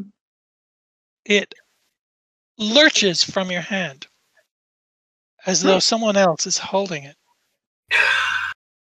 Huh. A possessed dagger. And it turns to face you Oh no. and plunges into you. I thought I passed my dodge. Yeah. Hmm. Uh-oh. You did. But my roll was better. Oh. Oh, so I'm dead. Thanks. No, you're not dead. But it plunges into your, just below your shoulder, just below your left shoulder. And oh no, I'm wounded. yes, you take 5 hit points of damage. And then the knife withdraws itself and just falls limply to the floor. My goodness, I am now only half of my former self. Mm. I had 10 hit points, so Mr. Kilgore, do you have any first aid skills? Can we staunch the bleeding? Oh, I'm afraid only the most rudimentary of understanding. pass me your infinite handkerchief. I will bind the wound. Actually, I mean, if nothing else, we can do that, yeah? Does All right, anybody actually have any first aid skill apart from the basic 30%? Nope. Let me see here. First aid. I do not have any first aid at all. No, I have 30%. Yeah, same as... Yeah, same Okay, as everything. yeah, I so will... I should be savvy enough to just rip a length off my petticoat and bind it up. No, I could give you some endless handkerchief. That's what it's there for. Okay, fair enough. It's the best we can do at this Yep. point. Like, do you actually want a first aid roll column, or are we just sort of doing window dressing here? No, you can just do window Stop the dressing. bleeding, kind of. Yeah, okay, that's not too hard to pull off. This dagger, by the way, is still floating in the air. Does somebody want to try and overpower it? Yeah, can I actually, slam well. it down with the garbage lid? You can certainly use a garbage lid. I'm going to ask you also then, you will want to make a just your standard fight roll, which is which for you is a 40. Well, that's okay. All right. Well, let me see. And you'll get to roll 3 dice. Is that a good thing? Yep, I'll give you a bonus dice on that. Bonus die. So Okay. just roll d20, d20, or d10, d10, d10. Okay, so how do So- we read that in that case? You read that as the lowest one, which is a 19, which Oh, is I a see. smashing success. Aha! So you wrench it. You wrench the knife from the air, the dagger from the air, and it just goes, limp in your hand, and it just feels like a like a normal dagger. Okay. All right. Well, most curious. So I seem to have captured the dagger for the moment. Shall we proceed? So there's that other room back there? That's just the coal hole. It's Oh, okay. there's nothing of any interest in it. Gotcha. Okay. Sorry, I didn't realize that was the coal hole. You do hear scurrying noises from the wall behind you. Like opposite the stairs, kind of. Yeah, let me bring up the map again. So basically in that wall to the that main clear wall. The long wall. Okay. The long wall. Nothing in evidence, though, scurrying there? No, it just sounds like a rodent. Mice, rats. Any thoughts on how we should proceed? As I did point out when you came in, that the basement does seem unusually small in regard to the rest of the house. Perhaps there's some kind of false wall. Yeah. Alexander's going to join in and see if he can, well, first of all, he checks on Agatha to make sure that she's not, bleeding out. Well, she's got some infinite handkerchief helping her out. Okay. Thank you, young man. I'm going to take a rest for a moment with my wound and let you gentlemen examine this wall. I will tap along the wall with the crowbar, or my trusty crowbar, and see if I can find a hollow spot. Unusually, it everywhere you tap on it sounds hollow. Are there any crumbling bits or weaker looking bits of it? No, it's all just plain wooden boards that all look like they were just quite hastily nailed in.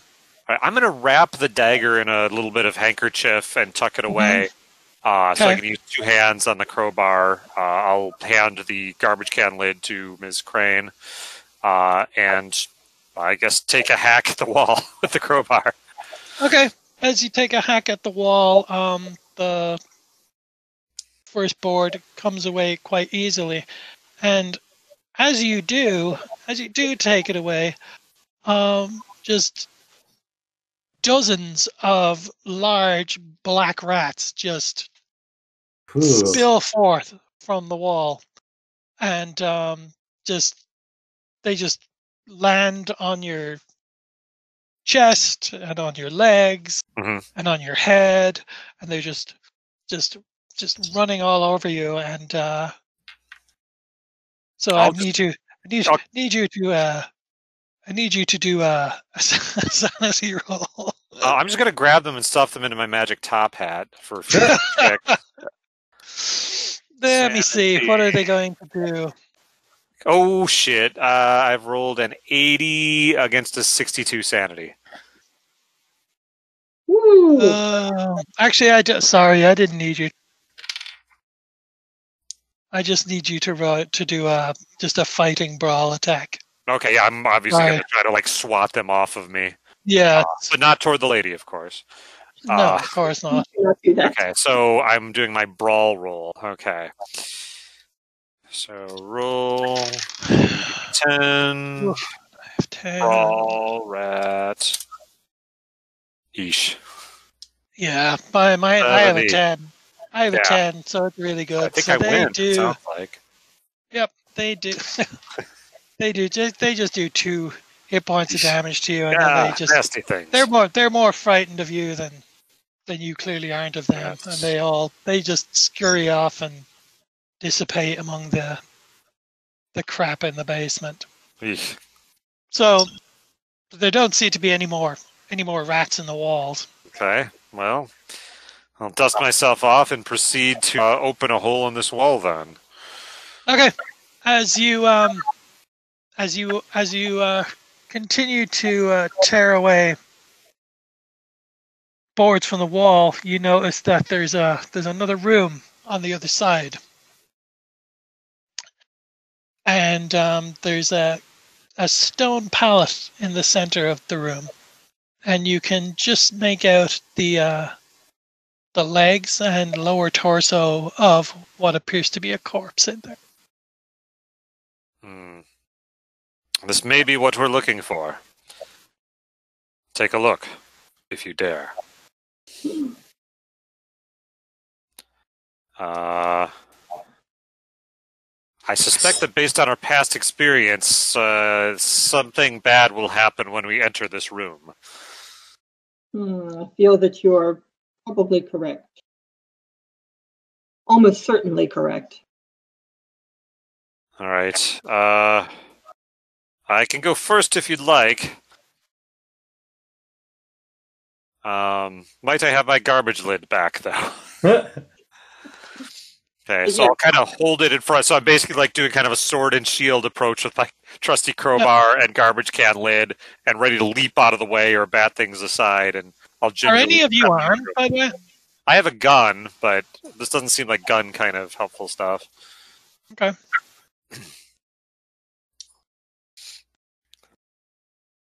Or at least the original version of Kragan has a gun. No, yeah, you do have a gun, don't you? Okay. So are you drawing your gun or no? No, I'm going to go in with my crowbar and a garbage can lid, thinking that there's another chance of flying debris attacking me, and I can bat it aside or shield it aside. Okay, so do you all enter the room then? Yep. Okay, so you all enter the room, and lying motionless and seemingly dead on the pallet in the center of the room is a drawn, wooden-looking, wizened figure of some 6 feet, skinny, emaciated, and naked, with ghastly, wide, flaring, saucer-like eyes, and a nose like a knife blade. Some sort of ornamental chain resting around his neck. He has lost all hair, and his shrunken gums make his teeth look very long. And from him, you detect a sharp, sweet, churning scent. Like, it smells almost like rotten corn. Ew. And the room, the floor of the room is just dirt. It's just earth.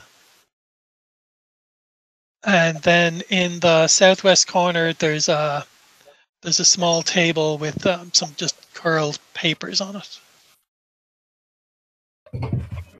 I go and examine the papers. Okay. As you What did you say? I'm sorry, I cut out. papers. Papers. Oh no. Yeah. As you touch the papers, they just immediately crumble to dust. Okay. But just before they crumbled, it looked like some kind of like horoscope signs or some kind of thing on it. But as they crumble, you hear the same cackling laugh that you've heard in other parts of the house, except this time it's coming from the room you're in. And as you turn, the corpse begins to rise from the pallet. Yeah, that is. I'm putting bullets inside of that thing as quickly as I can. And this figure begins to rise up and just hover in the air. Oh no! About 4 feet above your heads. Oh boy! And its eyes are just burning bright. And he hisses and just cackles insanely at you, and yet his mouth doesn't move. The voice just seems to come from just within the room itself. I'm going to need you all to make sanity roll. Seems fair. See, now I got out dice when it wasn't working, and now I keep reaching for dice when you ask for a roll. Yeah, I've been doing them too. I trust you. 10. Well, no, I'll do it officially here. Ooh, yikes. That's 30. bad. I'm cool. Oh, 79. You're not good. I am So- not good at all. That is way above my sanity. All right, let me give you here. Although there are two numbers above my sanity that say 50 and 79. What? What is it? There's okay. It's the line Oh, that yeah. says it's major. 79 is your maximum. Oh wow. Okay. Yikes. That's the most you can ever get to, Okay. because of your because of your 20 mythos. Oh, Okay. Well, you're not too bad. You only lose 1 sanity. All of you just lose 1 sanity. Oh. Even if we succeeded? Yeah. Yeah. Okay. So, Oh, I see. Okay. So Alexander, did you say you have your gun drawn? Oh, hell yeah. Okay, so then you will get to act first in this case. Okay. How do I do this again? So I've got... You are rolling. Handgun? Where are you? Hold on, I need to Firearms get. handgun? You're rolling your firearms skill, which is 40. Are you firing a single shot, or are you going to attempt to fire multiple shots? You can fire up. You can fire up to 3 shots, or you can fire a single shot. And what's the... Single shot has no penalty. Multiple shots have a penalty die for each shot. It's considered that, a single shot is more studied and focused and aimed, whereas 2 or 3 is just more kind of random. Okay. So if I shoot twice, for example, I would roll... You would roll 3 d10s. Twice, though. Yes. Okay. Yeah, I think that's what I'm going to do. I'm just going to let off 2 shots. Because I think I kind of like that gamble. So that's a 42. Okay. And for my second shot... Now, not to be this guy, I am playing a version of I have Alex's improvements from last time, and he moved from 40 to 43 on handgun. You can use them. All right. What? And then 43.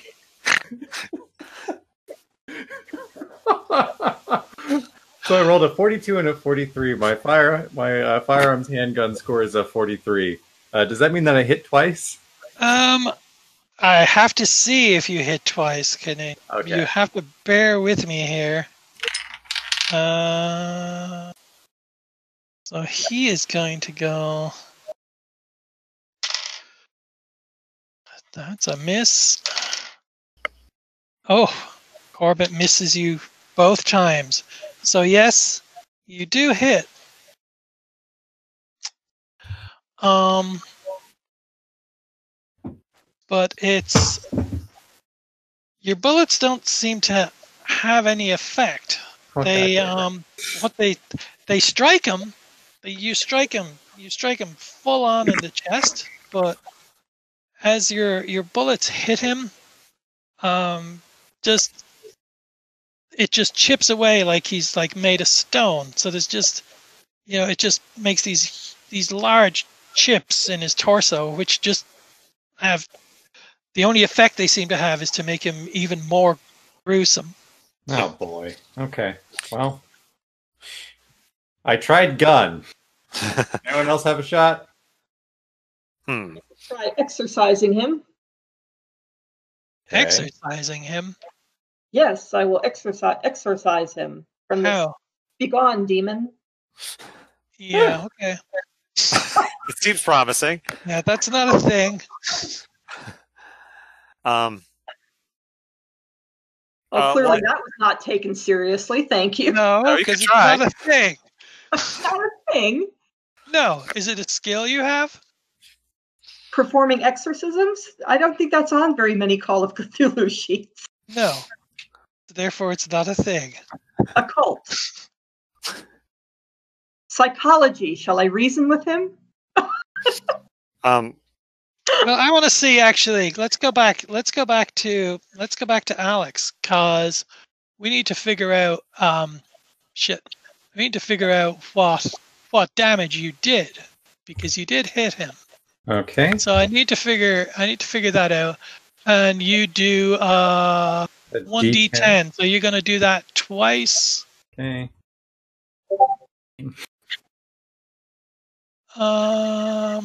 So that'd be 10 and 12, or 10 and 2. So is that 20? no, it's not a percentile. It's Yeah. Oh It's no, it's 10. Oh, you're doing 2. You're doing 2. 2d10 for You're reals. doing Yeah. 12 damage. Okay, so yeah, so the first shot just chips off him, just like he's stone. Hmm. And the second shot again chips at him like it's stone, but then it also seems to penetrate, and like you see this kind of black fluid trickle down from it. Huh. Well, if I get a chance to shoot more bullets, I'm probably going to try gun again. But if everyone else has a suggestion, like Yeah. I have a thought. Who's got the dagger? I do. I'm going to drop the crowbar and pull the dagger and like leap forward and try to stab him maybe in that wound. But in that general area anyway. Mostly I'm just trying to stab him with the dagger. Okay, well let's have your Still got my guard up with the shield. So I'll need you to roll your Fighting, I what's it gonna assume? be? Let's just do your fighting brawl, which Or is dexterity. Dexterity would 40. be good. No, you're gonna do your fighting brawl. Oof.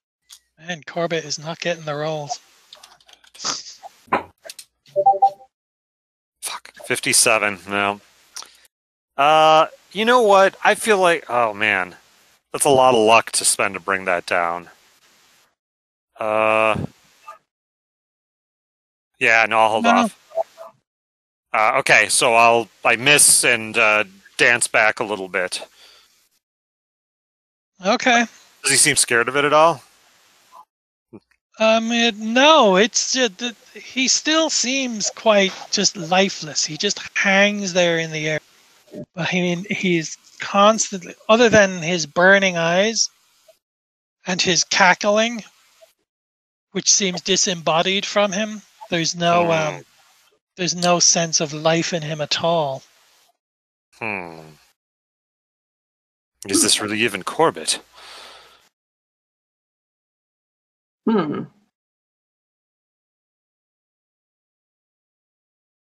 Who's up? All right, it's up to Agatha here. Oh goodness, and Agatha has a wound. What? I don't have any fighting skills whatsoever. I have a 15% intimidate, which is Well, not. you can always just lay back. Can't I try like some kind of Latin incantation or prayer? Not unless it's in your skill set and it's there and you've got one. Otherwise, no. I have Latin language. I don't know. I'm just trying to think of, I could pray. You could pound him with your fists. Yeah, that's really useful. Thank you. Yeah, my best thing to do would be to psychoanalyze him, and I don't think it's gonna work. Is there anything else in this room that might give us guidance here? Maybe you can look while we fight him off, while you hold him off. Well, there you go. Yeah, that could be a good thing. So you search the room. You want to do a spot hidden in here? For the gentleman, not me. Yeah, No. you. Oh, me. Okay, I'll do a spot hidden. Spot hidden.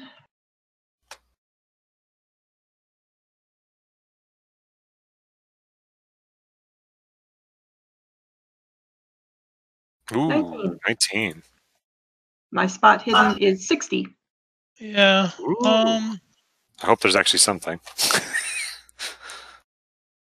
You noticed that when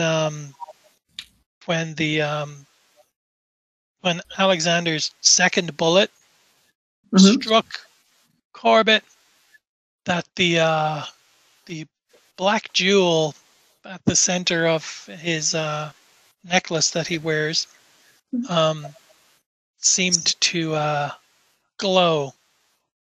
It seemed to give a slight red glow, I think just we should try to momentary, grab just the necklace. briefly. Grab the necklace. Go for Okay. the necklace. The necklace, you say? Go for the necklace. Mm-hmm. Tear it off him. Corbett. Um, I mean, I'm not going for the necklace. Well, One of yeah. the guys is going to have to do Corbett it.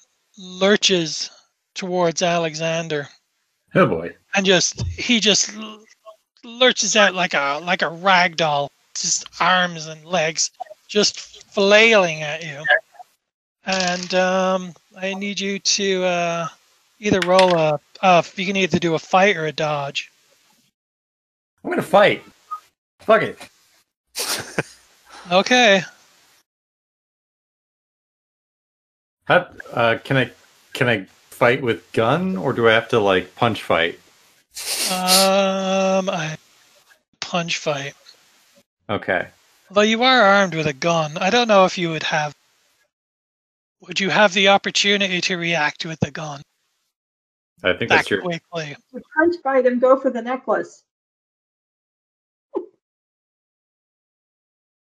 You can attempt a shot. I let you attempt a shot. Yeah, I'm gonna attempt a shot. I'm going to tell you right now that Corbett rolled a 0. Oh, shit. I don't. So that's. So he's going to succeed either way. Well, you know Hold what? on. I rolled a 0, so fuck you. Goodbye, hell? that game, Buster. 2 zeros. 2 zeros. Okay. Let's do this. What does? How does this normally work? Does defender? It's usually defender gets to strike first, right? I don't know. I know in ours magic Wing is it. defender first. But okay, let's see.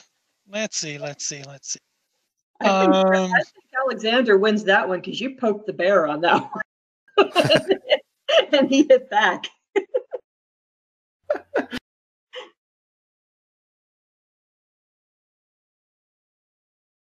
Oh.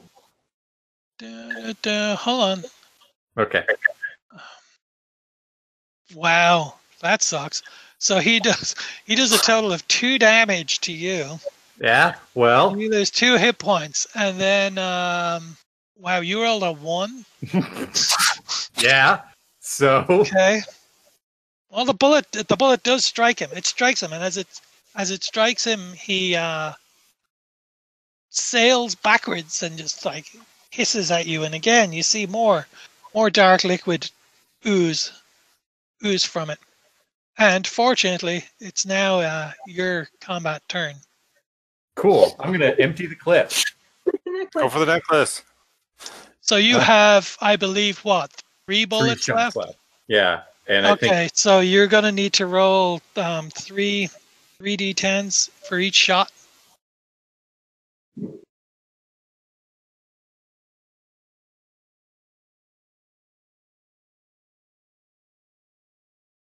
$3D. Yeah, So- 'cause you need a penalty die. You get a Okay. penalty die Like a penalty die, though, right? for each shot. For each shot. Okay. Yep. Bang, bang, bang.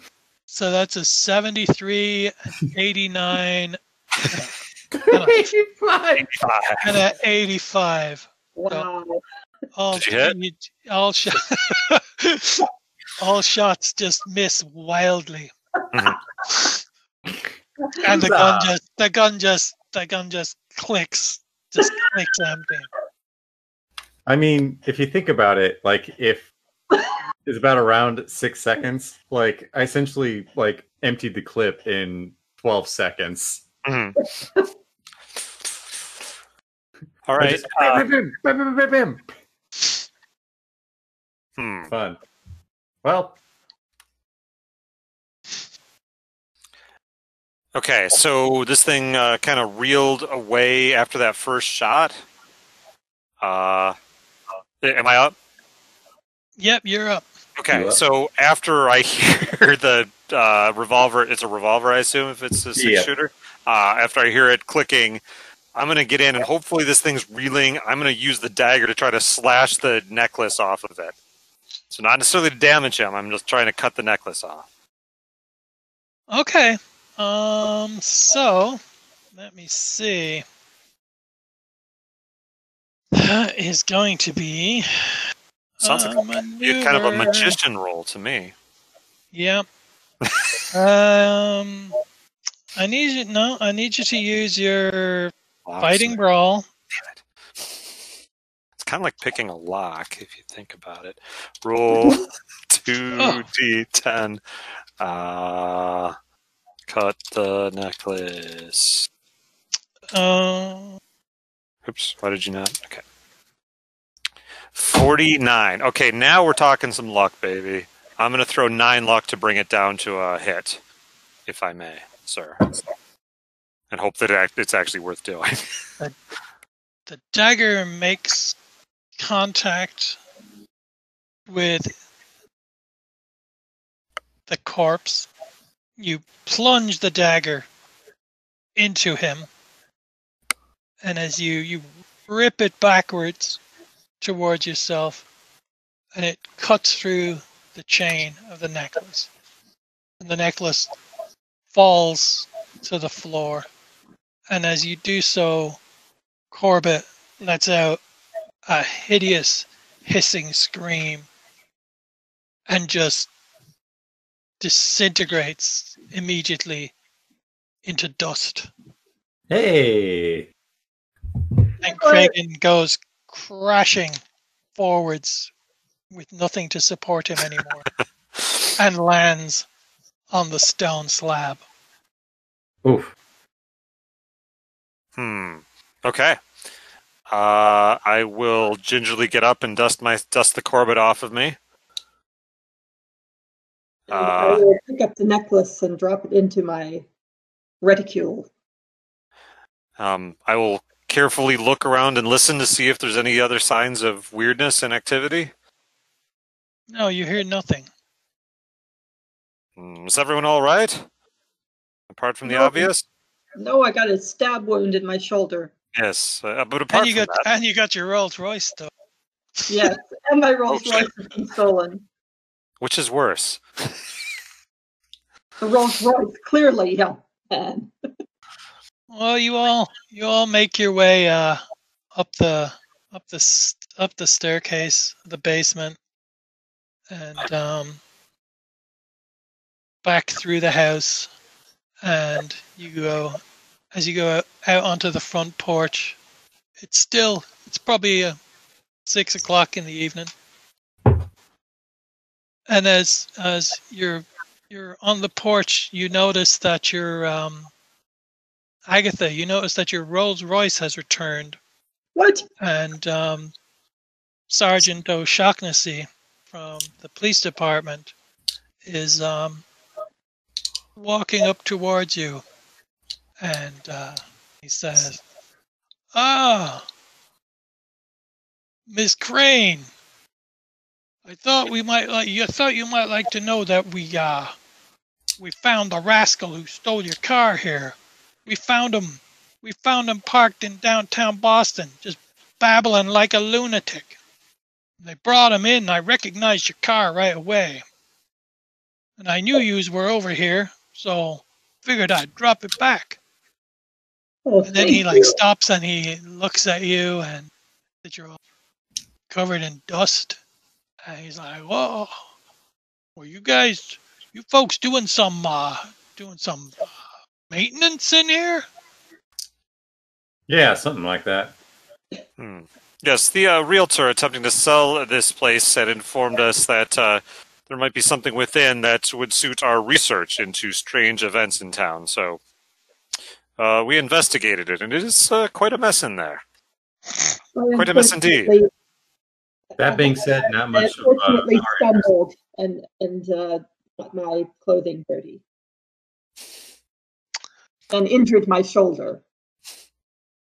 Yes, we should probably go and have that looked at. A bit of a nasty Yeah. cut. And Officer O'Shaughnessy steps forward and he puts his arm around you and he's, "Oh, come on, Miss Crane. Let's get you to the hospital." And I give the keys to whoever it was earlier who was so anxious to drive for me. All right. Did cars have keys in them?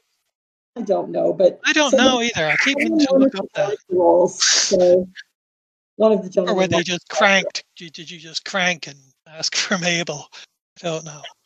But so this concludes the haunting.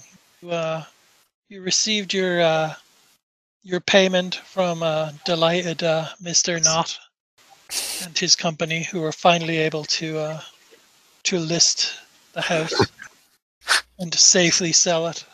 Yay. And so you all ended up with $6 a piece. Hey. And By the way, that $5 that I was carrying in my handbag. yep, and then $100 to divide amongst yourselves. Well, no, I'm going to give that to Officer O'Shaughnessy for returning my car. 100? That's his job. Trying to bribe a police officer?